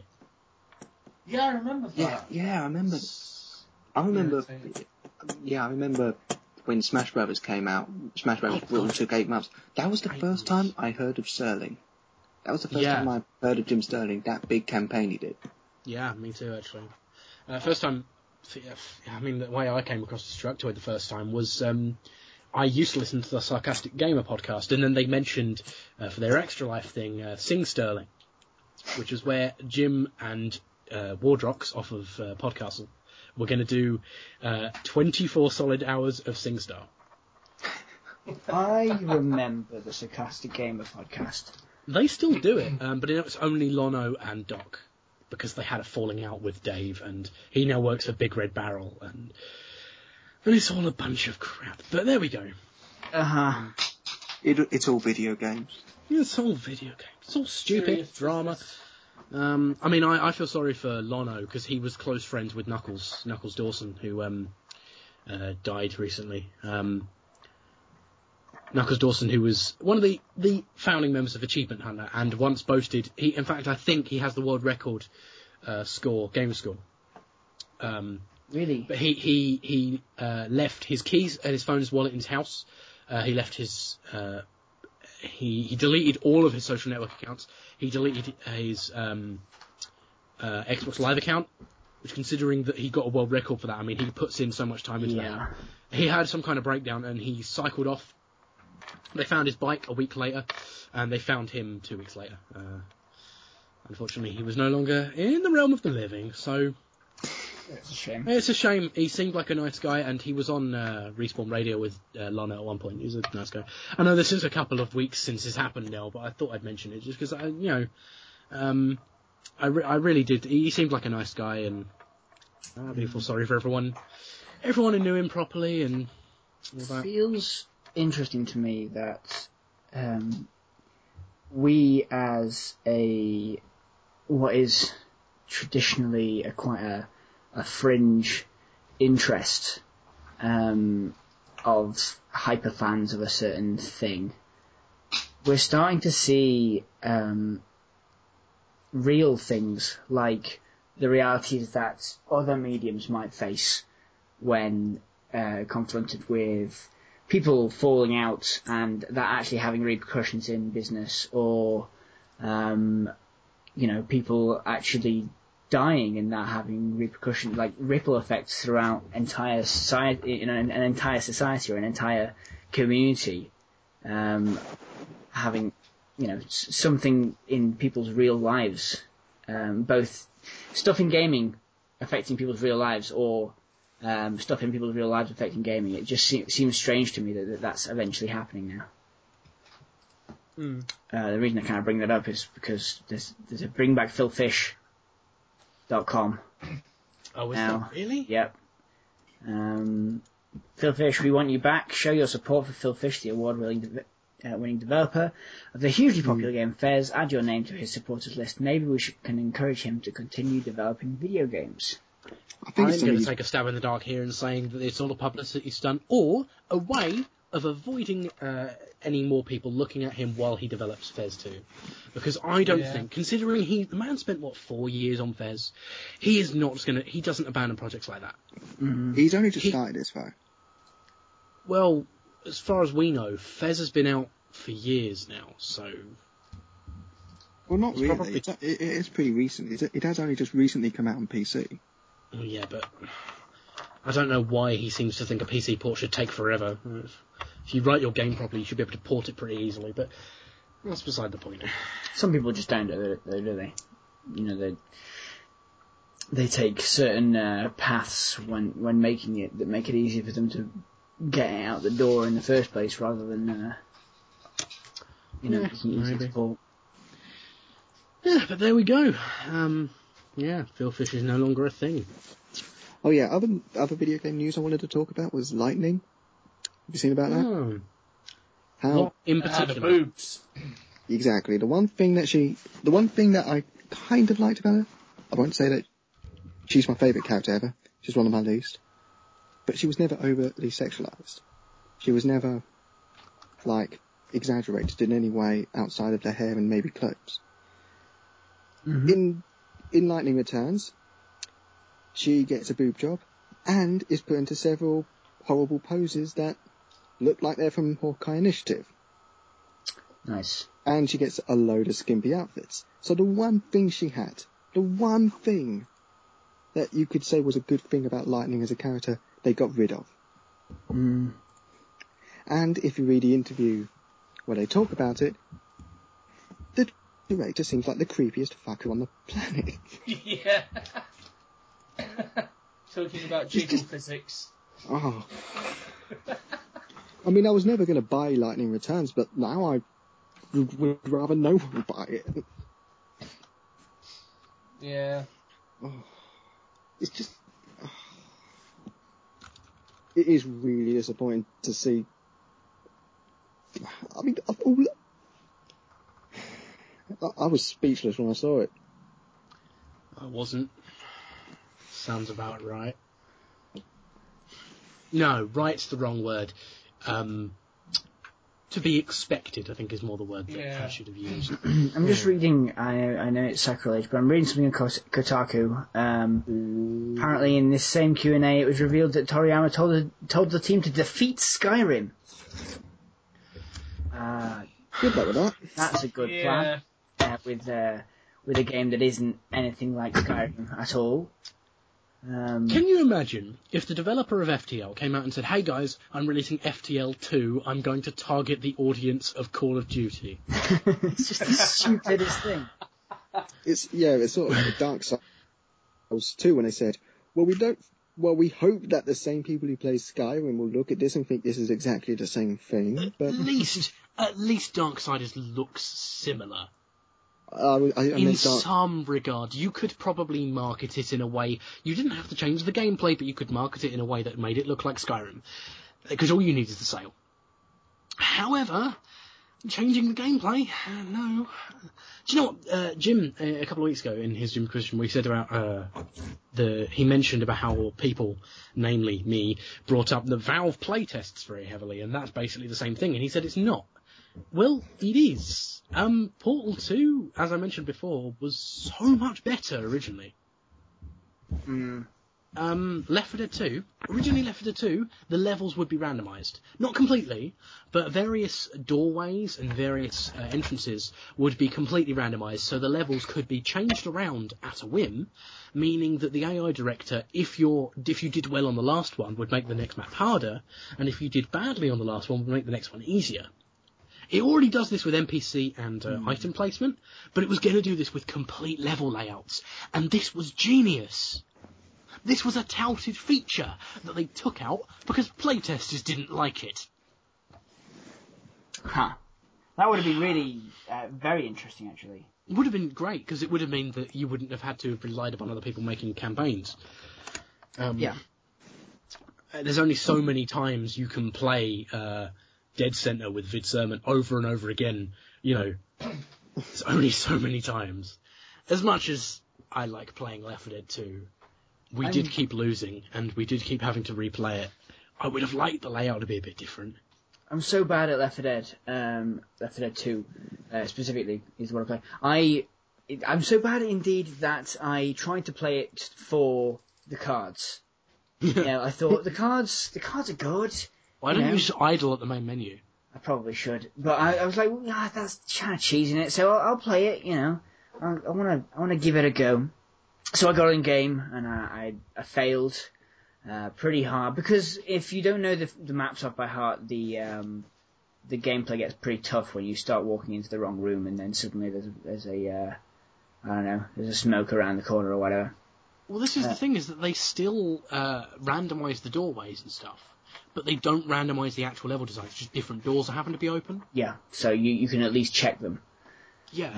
Which makes it feel to me like, you know, obviously the people who know the game very well are going to do it well, but the problem is that you're almost required to do that to get through especially in versus mode, you're basically required to know the maps before you play versus, which not great for LAN gaming. I'm going to be attending a LAN in the next couple of weeks, and we're going to be playing Left 4 Dead 2, so I'm going to have to go and play Left 4 Dead 2 just to learn the maps before I can just turn up to an event and play. You should grab yourself Sven Co-op for Half-Life 1. Grab yourself a copy of Sven Co-op for Half-Life 1. Yeah. It's Half-Life 1, but co-op. Oh, nice. And it's great. Speaking of, this is actually news completely forgot about. And it happened this week, which means I'm not behind the curve with everyone. Sven Co-op, which is a 12, possibly 13-year-old Half-Life mod. And it's been updated over the entire time. They're currently on version 4.8, I think. And that's the last version they're ever going to do. As a mod. Valve, basically, as a result of having dug up the source code and having worked with it to do the Steampipe version for Linux and stuff, they've now decided, we're going to give the Sven Co-op guys the source code to Half-Life. We're going to let them release it on Steam. Because it was a matter of, well, there's no point in them going through Greenlight, because the fact is, these guys have been dedicated to keeping up the development of this mod, dealing with our updates, and continuously making it better, without the source code to the game, for 13 years. And one of the developers is still on it from the very beginning. It's pretty incredible. The only Half-Life mod I've ever played, actually, is Stanley Parable. It's Half-Life 2, yes. That's more just uses the source engine than a Half-Life mod specifically, although there are some Half-Life 2... There's a Half-Life 2 level in it. Spoilers, in case anyone hasn't played Stanley Parable. Yeah. Sorry, of course it's Half-Life 2, because that ending. But, no, honestly, that's a fantastic mod. Do you know what? It may as well be Half-Life 1. Apart from the part where you're in Half-Life 2 level, the graphics are terrible. They are. They're really, really bad. Which is, I think, probably what fooled me. Which is why I'm looking forward to the Stanley Parable HD remix, as he's called it. Well, from what I've seen, looks fantastic. It's using the Portal 2 branch of the engine, so it's got dynamic lighting and stuff, which honestly is all you need to make the game look better. Yeah. I'll give you a good rundown of some Half-Life mods, some excellent Half-Life mods. Counter-Strike, if that still counts as a Half-Life mod, is fantastic. The original Counter-Strike is very good. Original mod. The latest one. Is the latest one good? That's good, but it's not a Half-Life mod, so... Oh, okay. Then you've got one called Absolute Redemption, which was made before Half-Life 2. And in fact, most of these mods were circulated. This was back in the day when game developers, when they released expansion discs, would put a load of mods on the disc as well. Mm-hmm. It came with Counter-Strike, in fact, because I've got the Half-Life Generations box set. And on that disc, there's one called Absolute Redemption, which is what a bunch of people thought Half-Life 2 could be like. And it's an alternate universe version of Half-Life 2, basically. Mm-hmm. In which you wake up and you're actually working for the G-Men in an office. They got people to do the voices, and it's just this really good level design, and you've got to get these artifacts to stop a portal in Zen opening. And it's 3 extremely varied levels. One of them is set inside of a carnival. That's awesome. Some of it is a little bit oddly designed. Some of it is genius design. Like, you get put into the teleporter to get teleported to the carnival, and instead the guy, because he's rubbish at the machine, accidentally teleports you to Stonehenge. I mean, it's very clever. That's pretty cool, though. It's great. Speaking of portals and mods, how's yours coming along? I have been wrestling with 3DS Max all week. I've been trying to get a play, because there's a minor tweak I need made to a play model. I need, basically the way portals work is it has to render the model twice, doesn't it? Because you have to render model on one side of the portal and on the other side of the portal. Mm-hmm. And for the player model, the bottoms of the feet are slightly too long for the bones, and I mean by less than a millimetre, which means that occasionally you can see the bottoms of the feet coming through the wall on the other side of the portal. Right. I'm trying to edit that because I no longer have the files from the player model, the raw files. Yeah. It won't decompile, I can't get it to recompile, and I can't modify it properly. So I'm completely screwed in this regard. I'm going to have to remake it. I've contacted Wallworm, who make the modelling tools, to see if I can get something. But, yeah, I need to finish writing the script. I'm actually going to get you guys to look over it when I've done some more of it, to try and get some feedback, because the writing is not my strong point. I'll have a look if you want. I mean... Yeah, at the moment it's just the opening. Yeah, happy to do that. Trying to get everything ironed over, and then I need to rework the maps I already have to fit the new story structure. I'm just, I've actually technically introduced another character to have a character so Conrad can play one. Because I realised when I asked all 3, hang on, there's only 2 talking characters. Bugger. And I thought, well, there's large swaths of the game where you are alone, so why not just make the character a talking protagonist? Mm. And that's what I've done. It means that the Jonathan's character now has some more personality because he replies to the player, and they have banter, and something that is missing from Half-Life games most of the time. There's no banter. Yeah. Mostly because there's no time for it, but, most of the banter is sort of like, about that beer I owed you, But yeah, Jim's character is only in it for 5 minutes. End boss. Not an end boss. He's at the end of the game. It sounds like heresy, but the game is intended to be a 2-parter. Part 1 being set in Portal 1, Part 2 being in the Portal 2 engine. Mainly because I'm sick to death of using the Portal 1 engine. So,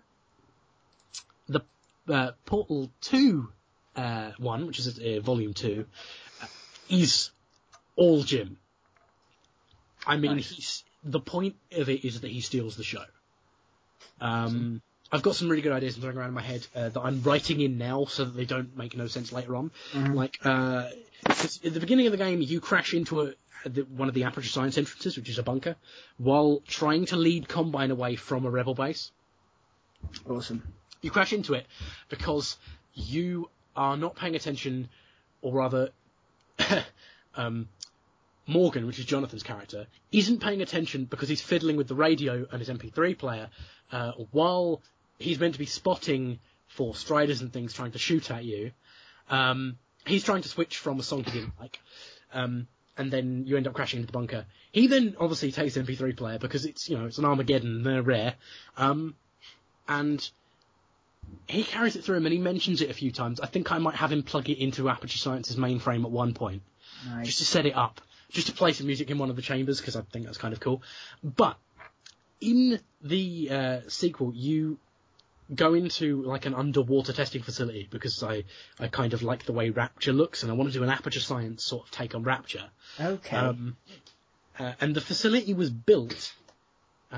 I'm just spoiling the game, but I'll probably change by the time I make it. So the facility was built to call back the Borealis because it was lost, and the only way to call it back is to produce a powerful enough teleport beam that's twice as powerful as the one holding the Borealis in whichever place it is. Mm-hmm. And so they built this huge underwater, because the only way to cool it is to basically have it be undersea water. So they've built this huge facility, and as a side effect, it's also a testing facility. And the guy Jim plays, I'm just going to say, it's a personality call. Jim plays a call at the moment who's called Hobson, because I like that name. Who wants to have his own facility. He wants to call back the Borealis because all the cores spoke about what it could be. No one knew what it was. Because it was created before the cores were, and that part of the mainframe was stricken from the record because it was such a shame, sort of a shaming moment for Aperture, because they spent millions on it. So he wants to know what it is, and he finds a facility built to call it back, and so you go there, and you are taken there by him, and he basically says, I want you to go here. If you don't do this, I will flood the place with neurotoxin, you die. So go here, and I need you to plug in this testing mainframe chip, because I can't control the test chambers without it, basically. You go there, and Morgan suggests, well, is he going to know what you've plugged in? Apparently not, because the system's quite old. So you plug in his MP3 player, and basically he becomes influenced by the music, and the test chambers move around with remixes to various songs. It was originally all going to be Queen songs, but then I expanded that to just 80s, and now I'm just expanding it to whatever he had on his MP3 player. So there's lots of ELO, which I know Jim will like, because I'm going to make him sing it. If you're listening to this, you're going to have to sing ELO songs. It's probably not. He's probably not listening to it, to be honest. He's probably not. If we point to him, hey, you can listen. But if we just tell him on this podcast we're promising you ELO songs, you can do some karaoke. I reckon he'll listen. Right, exactly. Because he'll know we said it. That's just how it works. Yeah. Well, this sounds amazing, because I have always wanted to know how the Borealis ties into the Half-Life universe, ties into the Portal 2 universe, and that sort of thing. So, this is the thing, is that I'm going to avoid saying what's on it, because until Episode 3 comes out, or Half-Life 3, I don't know what's aboard the Borealis. Yeah. I don't know what it is. No one knows what it is, apart from Valve, and maybe Mark Laidlaw, because he's the writer, so fine. No one knows what the Borealis is, so it's that sort of thing. I'm going to try and explain around it. All sorts of things. I'm going to try and make it as canon as possible. I'm going to come up with a way so that the Combine never report the Aperture Science facility, so that there's no Combine there in Portal 2. I'm going to come up with... I've got ways of getting around all this. I just need to make it. And unfortunately, it's taken me 4 years to make what I've got now. Is that with major breaks, or is that just... a major break last year, but that was it. I've completely restarted the game 3 times. Wow. It sounds amazing. It does. Sounds like I wish you luck. It sounds absolutely brilliant. It will be great when it's done. I hope it plays well, because my test chamber design tends to be a bit abstract. And, I mean, like... Do you know what? I'm not going to say the part I really want to say, because this is something I am saving. Keep some cards, man. Yeah, keep some cards. You know, It's in the first game. It happens towards the end. I've gotten a voice actor for it. He recorded the lines probably 2 years ago now. Wow. But you know what? They're still perfectly fine because they fit in perfectly. It's all fine. It's all gonna. That section of the game is about 2/3 done. It's got its completely own motifs of style and design, completely different to the rest of the game. I want to make it a varied Portal mod, basically. You know, I don't aim to be better than Blue Portals, but I aim to be different.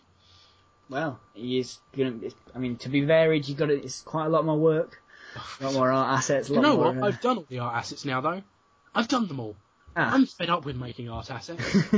I'm now just going to use as many stock half-lives, because I've completely replaced almost every texture from Portal, if not modified them in some way.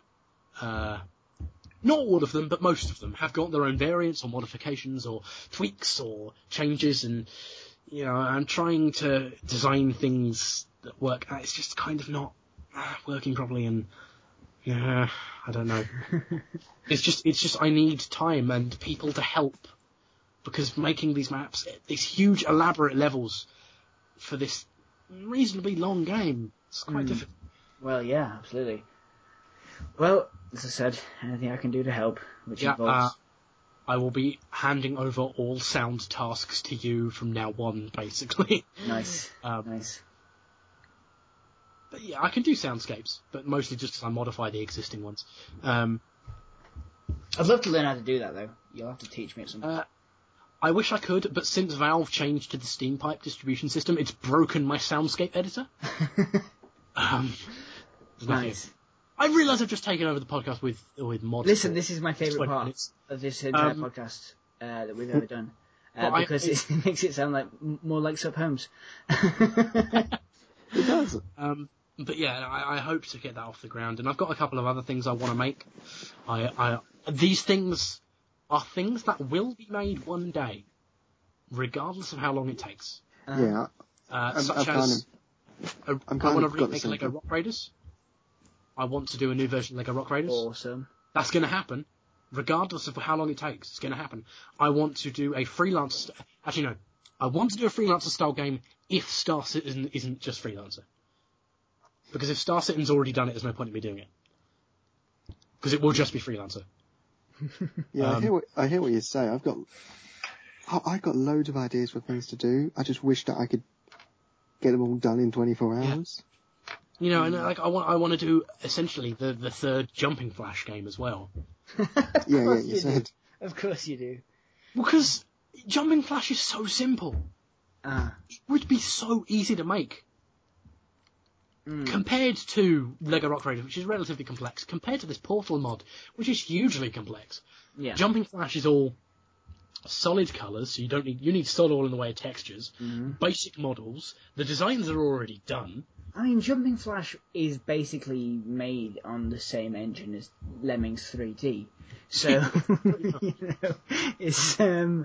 it's not a huge issue, is it? I mean, did you ever play Lemmings 3D? Because that was the worst game that's ever been made. So bad. Truly awful. I'm just waiting for everyone else to type Lemmings 3D into Google now. I can't get to the PC. I'll have to look afterwards. I'll take your word on it. It's so bad. I liked once they did Lemmings, they remade earlier Lemmings games in the Lemmings 3D engine and put them in like a cylinder. Was that Revolution or something like that? I can't remember. It was so weird. I've only ever played Lemmings on the PSP. That's a good enough version. Yeah, there's a version on PS Mobile at the moment. I just remember, I think it was the first Lemmings game because I played it on the, was it the Acorn? The Apple Acorn?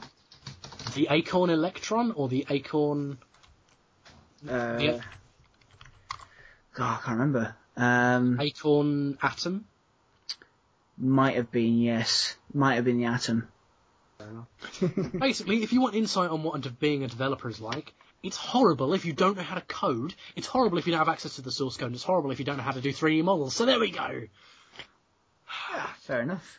I just wish I could get off my arse and get going on stuff. I mean, I do a load of drawings, but I wish I could just get a whole story. You could do a webcomic, do a Tumblr, I mean, yeah, I've got a big plan. Stories. I'm hoping to do. I got a big plan, but it's a big story that I really want to spend a huge amount of time on this one thing. Start it. Just start. There's nothing. I mean, like, this is with the Portal mod. I thought, well, I may as well just start. I mean, tell you what, I'm gonna go back onto this again. I think I still have a backup of it. When the game started, it was originally about someone trying to escape GLaDOS, but then being betrayed by the person who was trying to help him escape. Basically, the plot was Portal 2. Portal 2, yeah. I was going to say. Do you know what? It was exactly Portal 2. And then Portal 2 got released, and I was very unhappy. I was actually genuinely pissed off when I played Portal 2, because I had the plot, written it, voice acted it myself, designed half the maps, only for it to be the same game. I love how this podcast eventually goes to we all hate Portal 2. Which is so not true, because I love Portal 2. I love Portal 2 so much. But it's just weird how we always go back to it. I don't think it's we, I think it's I go back to it, because it's a sore point in my life that Portal 2 is a major disappointment.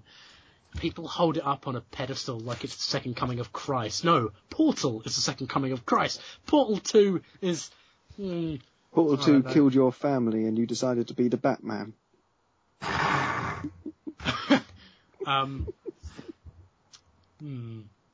would say that was more Duke Nukem Forever, but okay. I sincerely enjoyed Portal 2. Oh, so did I. Don't get me wrong. I loved every moment of Portal 2, except for the fact that all the chambers were piss easy, except for one, and loads of testing elements came up and then were never used again. See, the co-op was far harder than the single player. Yeah, but the problem I have with the co-op is that once you played it once, it has no replayability, unless you're playing custom levels. Because if you play it with someone who's played it before, then you both know the solutions, there's no point. If you play it with someone who has finished it all and you haven't, they get annoyed that you're going too slow, and you get annoyed they're going too fast. Mm-hmm. For instance, I played it with one person who I was living with at the time, and then my other friend, my other in real life friend who wanted to play the game has now cannot play Portal 2 co-op because he doesn't know anyone else to play it with. With those and you know what? A lot of the chambers can finish single player. You could just wait a while. I mean, you can wait 3 years for it all to just leave your brain. Like reading the book. To be honest, that doesn't work with Portal chambers because they're often designed in such a way to be instantly recognisable. So you look and you instantly remember the solution to that puzzle. 99% of the time. And it's more with Portal 1 than Portal 2, but I mean, every single chamber in Portal 2 I can remember the solution to, just because they're, apart from the fact they're piss easy. I mean, if I was to go to Portal again, I'd struggle. I completed it several times, but I think I'd struggle. Yeah, Portal 1. Do you know what? Some of the advanced chambers of Portal are easier than the regular ones. Yeah, I can picture that. The advanced chamber 18 is so fun when you learn how to do it wrong. Well, I mean, certain ones of them where you once you've learned the portal jump, where you just basically set yourself up on a wall and on the floor, and create an infinite loop and then fire yourself out of the floor. That solves probably the first, between like the 5th room and the kind of 20th room, like most of those are solvable via that method. There's only 19 chambers. Really? Yeah, there's only 19 test chambers, and not including 00, which is put box on button. Who's got a vacuum cleaner going? It's a laptop fan, I think. Okay. Sorry? That could be me. All the same, it doesn't matter. But, I mean, yeah, Portal chambers are well designed and iconic and just so good. But Portal 2s are... You remember the solution because of how easy they are, not because of how hard it was to figure them out the first time. I do find that, if you go back and play it, you kind of get the feeling that, you recognise the thought process within yourself rather than so much working it out again. You kind of go back and think, oh, I remember now I was really frustrated, and then I decided that I wanted to go over here, and then I realised that you could do that. But with Portal 1, I mean, just I don't know why. Portal 2, you don't get the same feeling when you're flying through the air in Portal 2 as you do in 1. It's not the same. They've changed the physics a bit, and they've changed the way portals work, and the portals actually pull you into them now. And there's all sorts of little tweaks they've made. It doesn't feel quite right to someone who's played Portal 1 for so long. And the fact is, Portal 2, there's some elated feeling you get about flying through the air. Because in Portal 1, there was no predicted fling arcs, which means that you could suddenly have a physics error and you just like fly in the wrong direction or something. You know, you could just make that. Whereas in Portal 2, it's all funneled using trigger catapults. It's all completely set. It's all using motion paths. By the way, makes it way easier to develop for, but it makes it a little bit heartless in the way it feels. And there's just something tactile about Portal that you don't get with Portal 2.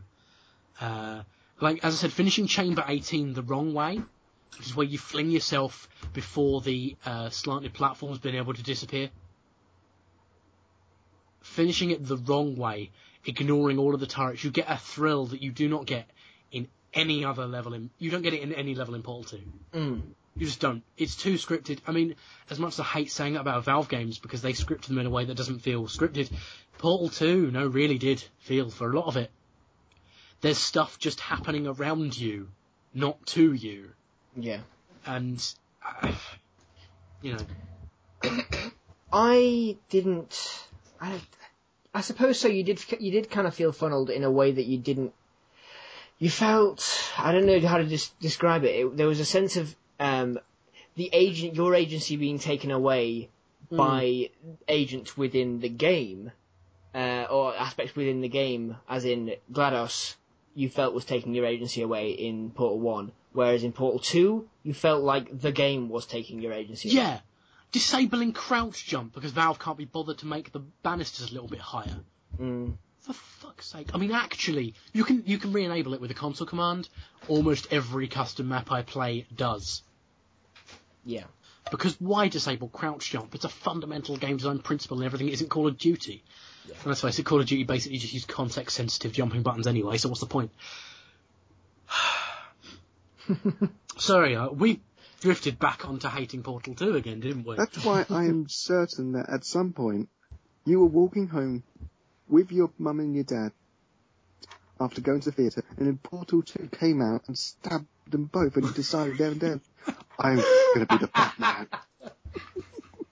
Portal 2 is... Or, if you're not comfortable with that, Gabe Newell was the one who stabbed your mum and dad, an actual person. No, but I love Half-Life. But you're not going to love him if he stabbed your mum and dad. I still play Half-Life. Also, he can't count to 3. Actually, did you notice that? Valve launched their thing called Pipeline, which is designed to get teenagers into game design. Really clever idea.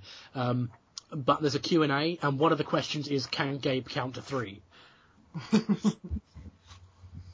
What's the right answer?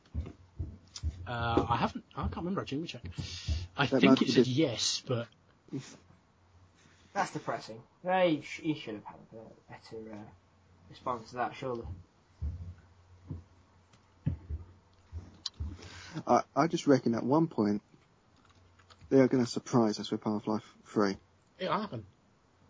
It will be a surprise. That's all I know. It will not come through ARG. It will not come through hints. It will be something that no one would expect. It will be an ARG, I can guarantee you this. It will be an ARG after they announce it. Yeah. Thing is, everything Valve does gets scrutinised now, because it could potentially be an ARG. Exactly. So they may as well just do one. I mean, they hired the guy who did Minova. What was it? Adam Foster. Also, by the way, obviously, I have to skip back to earlier in the podcast when we were mentioning Half-Life mods. He did a Half-Life 2 mod called Minerva Metastasis, which is excellent, and he did a Half-Life 1 mod called Someplace Else, which is some of the best level design I have ever seen in anything. Because it's minimalist, it's perfect, it's balls hard, it's only one map long, and it feels like everything is a fair challenge. There isn't a moment where it feels wrong. But, yeah, they hired him, funnily enough. But, you know, he's the guy behind all the ARGs. Well, I mean, speaking of ARGs, did you guys ever...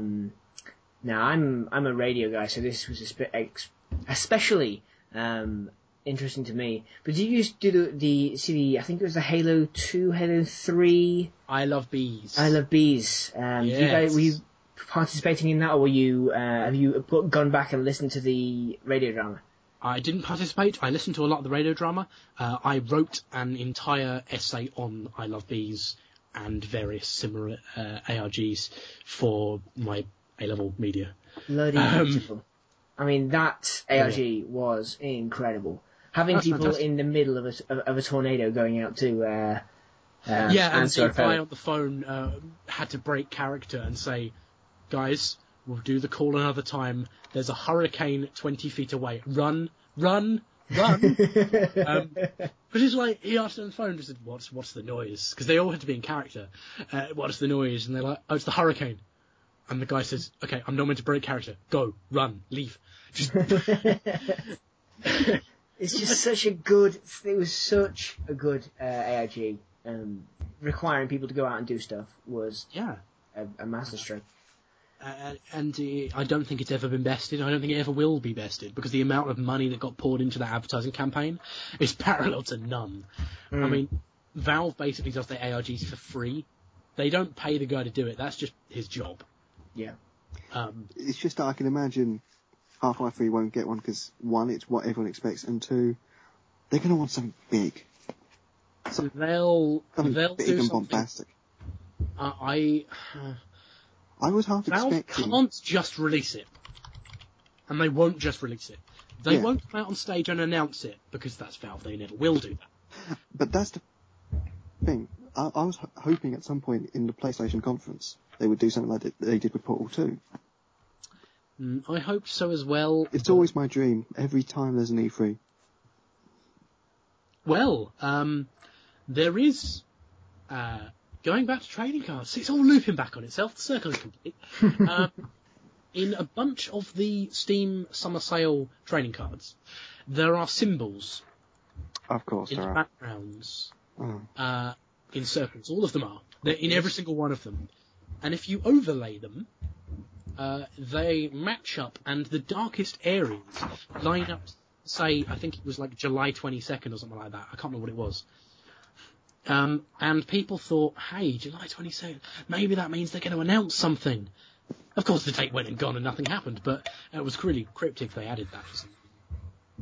I think they're just trolling us at this point. Yeah. Yeah. I did the overlay as well. I did the overlay myself. And, I was bored, funnily enough. And, they do say July 23rd. I don't know why. I think Gabe Newell said it won't be a secret, hidden thing. They would just announce it. Well... I don't know the way he said that, but... An ARG doesn't have to... An ARG doesn't have to be secret. The Portal 2 ARG was, like, right up in your face. Yeah, that's... Added radios to the chambers that made SSTV pictures. But that's incredible. That was really clever. And then dialing into the BBS and stuff. God, ARGs. I love ARGs. I just think they are completely beyond me, because I am not nearly clever enough to solve them, or even participate in solving them. However...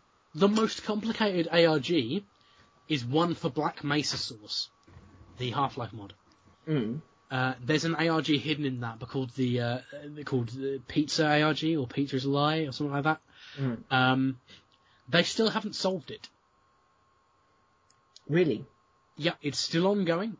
They don't know...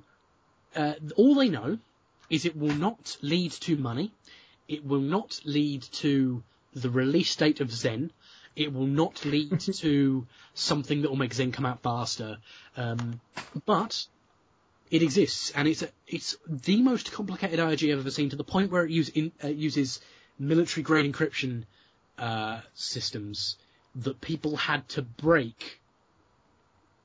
Wow. It's actually truly incredible. And it involved people going through every single texture in Black Mesa Source trying to find hidden codes. Oh dear. I honestly, normally in a normal puzzle, you'd expect that was the point when you're looking too close to things where you've lost the trail. But no, in ARGs, often that's the right way to go. Look through all of the files. It sounds like when you're trying to complete a puzzle, and then when you finish it, you realise that you've been playing Snakes and Ladders all along. Yeah. Something like that. So there was a hidden room in Black Mesa as well, where if you know the bit on the cliffs in Surface Tension, one of the most classic bits of Half-Life, there's a button down by some dead guards or something like that, and if you press that and then run very quickly to the other side, you get teleported to a secret room that has a pizza in it, and it has a bunch of ciphers on the walls and all sorts of hidden stuff. But again, it's one of the things. It's really clever, and just all this hidden stuff. It's genius. So elaborate. And I'll be honest, I really wish they hadn't done it, because if they hadn't spent so long dicking around with an ARG, they might have gotten Zen done in time. But there we go. What are you going to do? Bitch and moan. That's what I seem to be doing with a lot of developers recently. Every single week I email the Oddrod inhabitants to say, hey, is Munch coming out of the Vita yet? You still doing that? Yes. I still do that. Munch watch, if I haven't done it this week, I'm going to do it now. Do it. Go on. Honestly, the one company I'd really like to see do an ARG will never do it, which is Nintendo. No, they won't, will they? It's not their bag. I would love to see Nintendo do an ARG. Probably based around Legend of Zelda, probably based around a HD remake of Majora's Mask. Because of all the games that Nintendo have ever made, I have never seen quite so much intrigue around anything other than that game. More than that game. Majora's Mask. I still haven't completed it. Majora's Mask has so many rumours. I mean, even discounting the whole Ben Drowned, Ben.WMV business. There's all sorts like that in that game. The game is spooky. Spooky and complex, and there's so much in it that doesn't need to be there for any other reason than to make you intrigued and make you feel like there's a world. And I love it. That game is one of my favourite. Possibly my favourite ever game. The game is so far the dark. Darkest thing. It's one of the darkest. I mean, the fact is, you can play loads of games and they've got dark moments, or they're like really dark, or they've got dark themes. Legend of Zelda is the one that's the darkest. Like that woman. Oh, Adam dropped. Oh. Oh. Oh. Like that.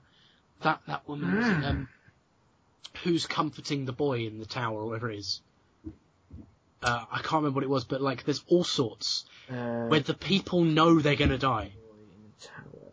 I can't remember who it was, but there's a little boy and she's saying, "Oh yeah, tomorrow we're going to do all this, and we're going to have a good time."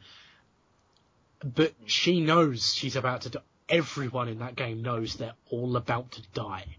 Yeah, well, I mean, but the biggest thing is the fact that when you go back in time, you go back in time, but the world you were in continues to exist. Yeah, because you establish separate timelines. Yeah, that is the creepiest, most unsettling thing. The fact is, you keep screwing up. And you keep killing everyone. Yeah, every time you play the song of Time, you kill an entire town's worth of people. You kill the world. Yeah. You don't just kill the town, you kill the entire planet. Because an angry moon crashed into it. Yeah. And so the first dark moment in Majora's Mask, and I love being this in depth with games, is when you are turned into the Deku Scrub. Yeah. And you're chasing the Skull Kid along a load of platforms. You find out that you can dive into flowers to fly or glide for a little while. And you come across this thing just on the side of one of these platforms, which look like kind of cut down trees. And it's just this thing. It looks like I don't know how to describe it. It's kind of got this sprout out of its head, so it looks a little bit like a Deku tree, a young Deku tree. And you go later on and you find the mother of the. Yeah, essentially later on in the game you go to the Deku Palace, and you find the butler of that palace, and his son's been missing for weeks. You say weeks. No, his son's been missing for the amount of days since you got there. Yeah. And with every other time you play the Song of Healing, excuse me, every other time you play the Song of Healing on anyone else who's dying or dead or struggling, you essentially take their soul and turn it into a mask. And so the inference there is that the butler's son was caught by the Skull Kid using Majora's Mask, and he literally ripped his soul out and put it into your mask. Yeah. Which is and I'm amazed this stuff got past the translation. Yeah.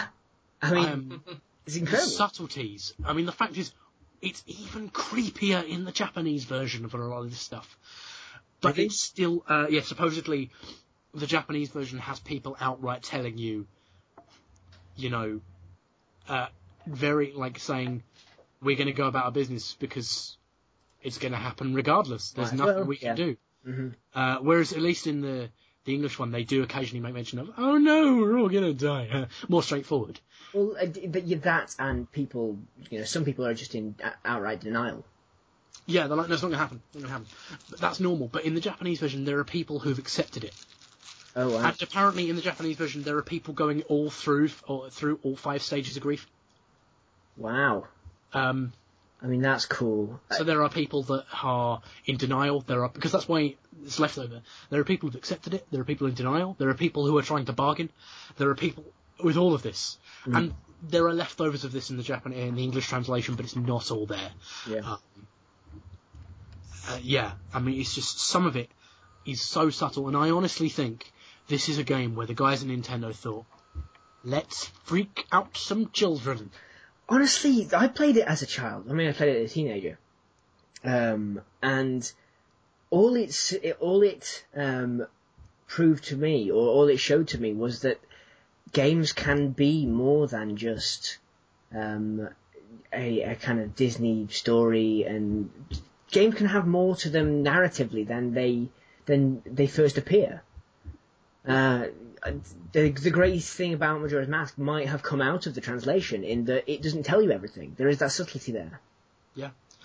And I mean, the game, honestly, I think it's damn near perfect in the way it is. The only problem I have with it, I can't play it. Because the N64 gives me a headache. And I don't mean N64 era games, because I can play that sort of game on a PS1.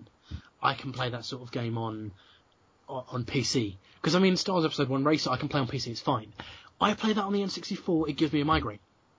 I don't know what it is about the way the N64 renders 3D, it hurts for me to look at. That's really odd. It's the only console that hurts. Change that. It's better, but it's not good. Which is why I'm hoping for a Majora's Mask remake on the 3DS. Oh, I would just love... Have you seen the trailer? The fake trailer? The fan one, yeah, I've seen it. Oh, how good that was. And when the Song of Healing comes in, I mean, that's all nostalgia for me from having played it, but... I mean, as I said, I played Majora. I played it on the GameCube emulated version, but it still gave me a headache. Oh, really? Interesting. Because it was still just emulated N64. Honestly, those feels when the Song of Healing filtered through and I saw the clock, the inside of the clock tower, and I couldn't even contain myself. I was really, really emotionally excited about it. Yeah. Well, knowing Nintendo, they'll wait 3 generations before doing it. Yeah, of course they will. But I'm just with Wind Waker going up. I feel like I think it could happen. I think it could happen. It could do. Could do. Let's close the show out, shall we? Because we're running long. Anything else? Very quickly. Anyone else want to bring anything up? Because it's mostly been me talking. Yep. I was going to talk about Jimquisition this week. We didn't do the Defoe pitch. Then Adam's internet. Adam's gone. Yeah. Okay, next week. Yeah. So. Well, I was going to talk about free to play games relative to the Jimquisition this week. Incidentally, this is going to take me forever to edit because the call is 2 hours and 45 minutes long. Yeah. So should we just start plugging things and each other and that sort of thing? Yeah. Okay. I'd love to start plugging all of you. Let's start the plugging then.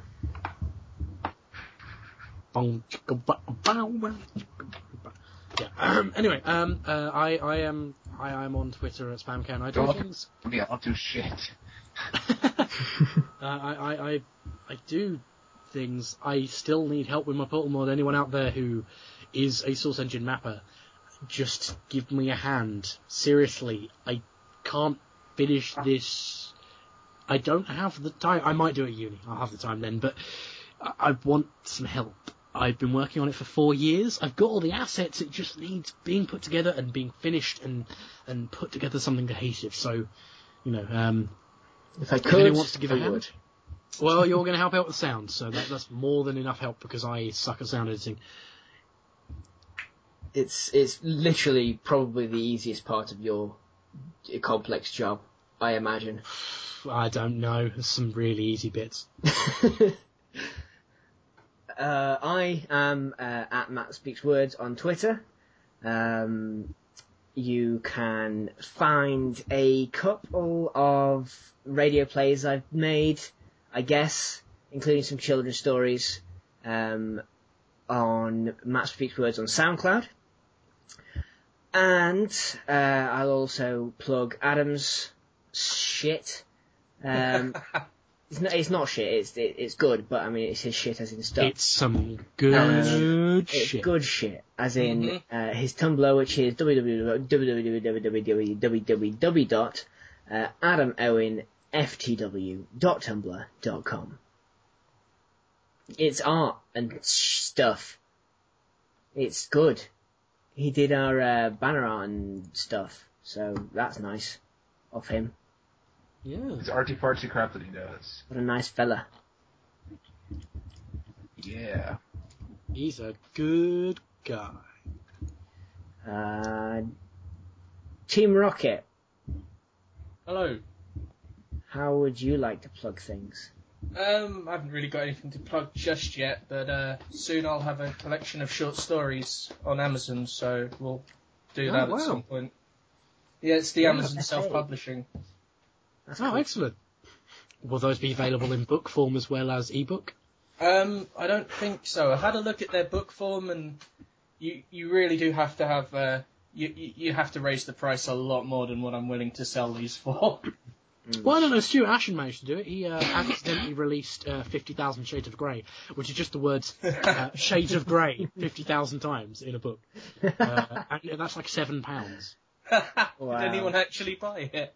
Lots of people have bought it. I suppose it's one of those things that you buy to be ironic, isn't it? I want one. And finally, Jay, plug us all. Plug yourself. Sergey the First. I don't do anything cool or creative. I'm just a person living. Yeah, but Existing. you are JJ Solomon. You know. So. That's I important. guess. I'm considering changing my last name. I just want to Joe Jameson. I just want to. At least marry I just want to run around Jameson. newspaper offices, screwing people, getting Picture Spider-Man. Oh, you really should. You really should walk into random offices just saying, Parker! Get me those goddamn colors of that no good goddamn Spider-Man! If only your surname was Jameson. Get me that walk, you motherfucker. Oh, well, we actually have questions. Oh, God. Do we actually? Are you we have three lists. One of them isn't a question, it's just scream nipples as hard as you can, so I'm not going to do that. Nipples! Everyone is asleep in my house. This is a bad idea. Nipples! Nipples! Nipples, there we go. Nipples! My friend Ian asks Reggie Yates. Probably. This is a joke that, Jay, you won't get that. You won't know who Reggie Yates is. He used to be on Top of the Pops. He used to be on Smile. He's mostly known for Smile, and he was also in Doctor Who for a bit as Martha's brother. He was in it, and for a bit, I mean a bit. He showed up in 2 episodes and was barely in them. So there we go. I think he also did Blue Peter once. Nice. Final question isn't really a question, it's just the relationship between the anus and the chungus. I feel like that's less a question and more an essay title. Yeah. Oh, yes, quite. Alexander Kobayashi. Alexander Kobayashi Maru, you are to write that essay. Okay? This is your task. We will read it. I will read it. I'll read 2,000 words. I'll fucking audiobook it for you if you want. Do it. Like if you write that essay, I will audiobook the shit out of that. Do it. It will have its own episode and everything. Just do that. If I receive an essay titled "The Relationship Between the Anus and the Chungus," I will put my voice to that. You may regret this when it comes down to that. Probably. But there you go. I've made it now. That's my promise to you. Okay, well, final plugs. Podtoid Wiki is a thing. We need more people writing for that. Go write for it. The Podtoid Facebook group is a thing. Also now available, Podtoid with Blackjack and Hookers, which is the non-public version. People were asking why we started this. Reason is the Facebook news feed, and by the way, there's no way to turn it off, will automatically send everything you post to everyone on your friends list. Now, bear in mind that I have minors on my friends list. I really shouldn't be sending them deep dicking. I decided that I'm going to move all my activities into a private group because I don't feel comfortable having that be direct. It's a matter of not directly sending it to them. I'm fine with it being public. I don't want it directly being forwarded into their inbox. Well, my main problem was the fact that I'd post something entirely, just fine, just absolutely innocent onto the onto the Podtoid Facebook group, and then Matty Shoestring would link porn on the same thread. That is what he does. Which is pretty much what he does. Another reason to join Podtoid with Blackjack and Hookers, because that's basically I'd say probably about 25 to 50% of the content is Matty Shoestring linking porn. I'm going to be honest. It's almost entirely that. I can't say it's apart from there's also a video of Pump Up the Jam saying Technotronic. Yeah. Oh, another thing. I have been tasked by the good old Jonathan Holmes to animate a video of Jim doing the dance to Winging It. What? I might get Adam in on this because I'm not great at animation. I said to him that someone should animate that, and he went, everyone would love that. So I'm thinking, all right, fine, it's your backhanded way of asking. Sorry. It's your backhanded way of asking, is it? So there. And there it is. That is a podcast. That's what you fucking get. I think this is going to be a bumper edition because, Jesus Christ, we went for nearly 3 hours. Yep, I intended to go downstairs and social. Approximately 1 minute. So, I mean, that'll probably edit out to about 2.5. Fair enough. What the hell are we calling this episode? I don't know. We'll figure something out. How about just Sam hates Portal 2? Bumper porn special, I'd say. But there you go. That's we not didn't even really talk about that for long because there's nothing to talk about. Yeah, nothing happened to gaming. But like, Phil Fish left the world, and nothing else happened. Just rest in peace, Phil Fish. Yeah. Phil Fish died. You've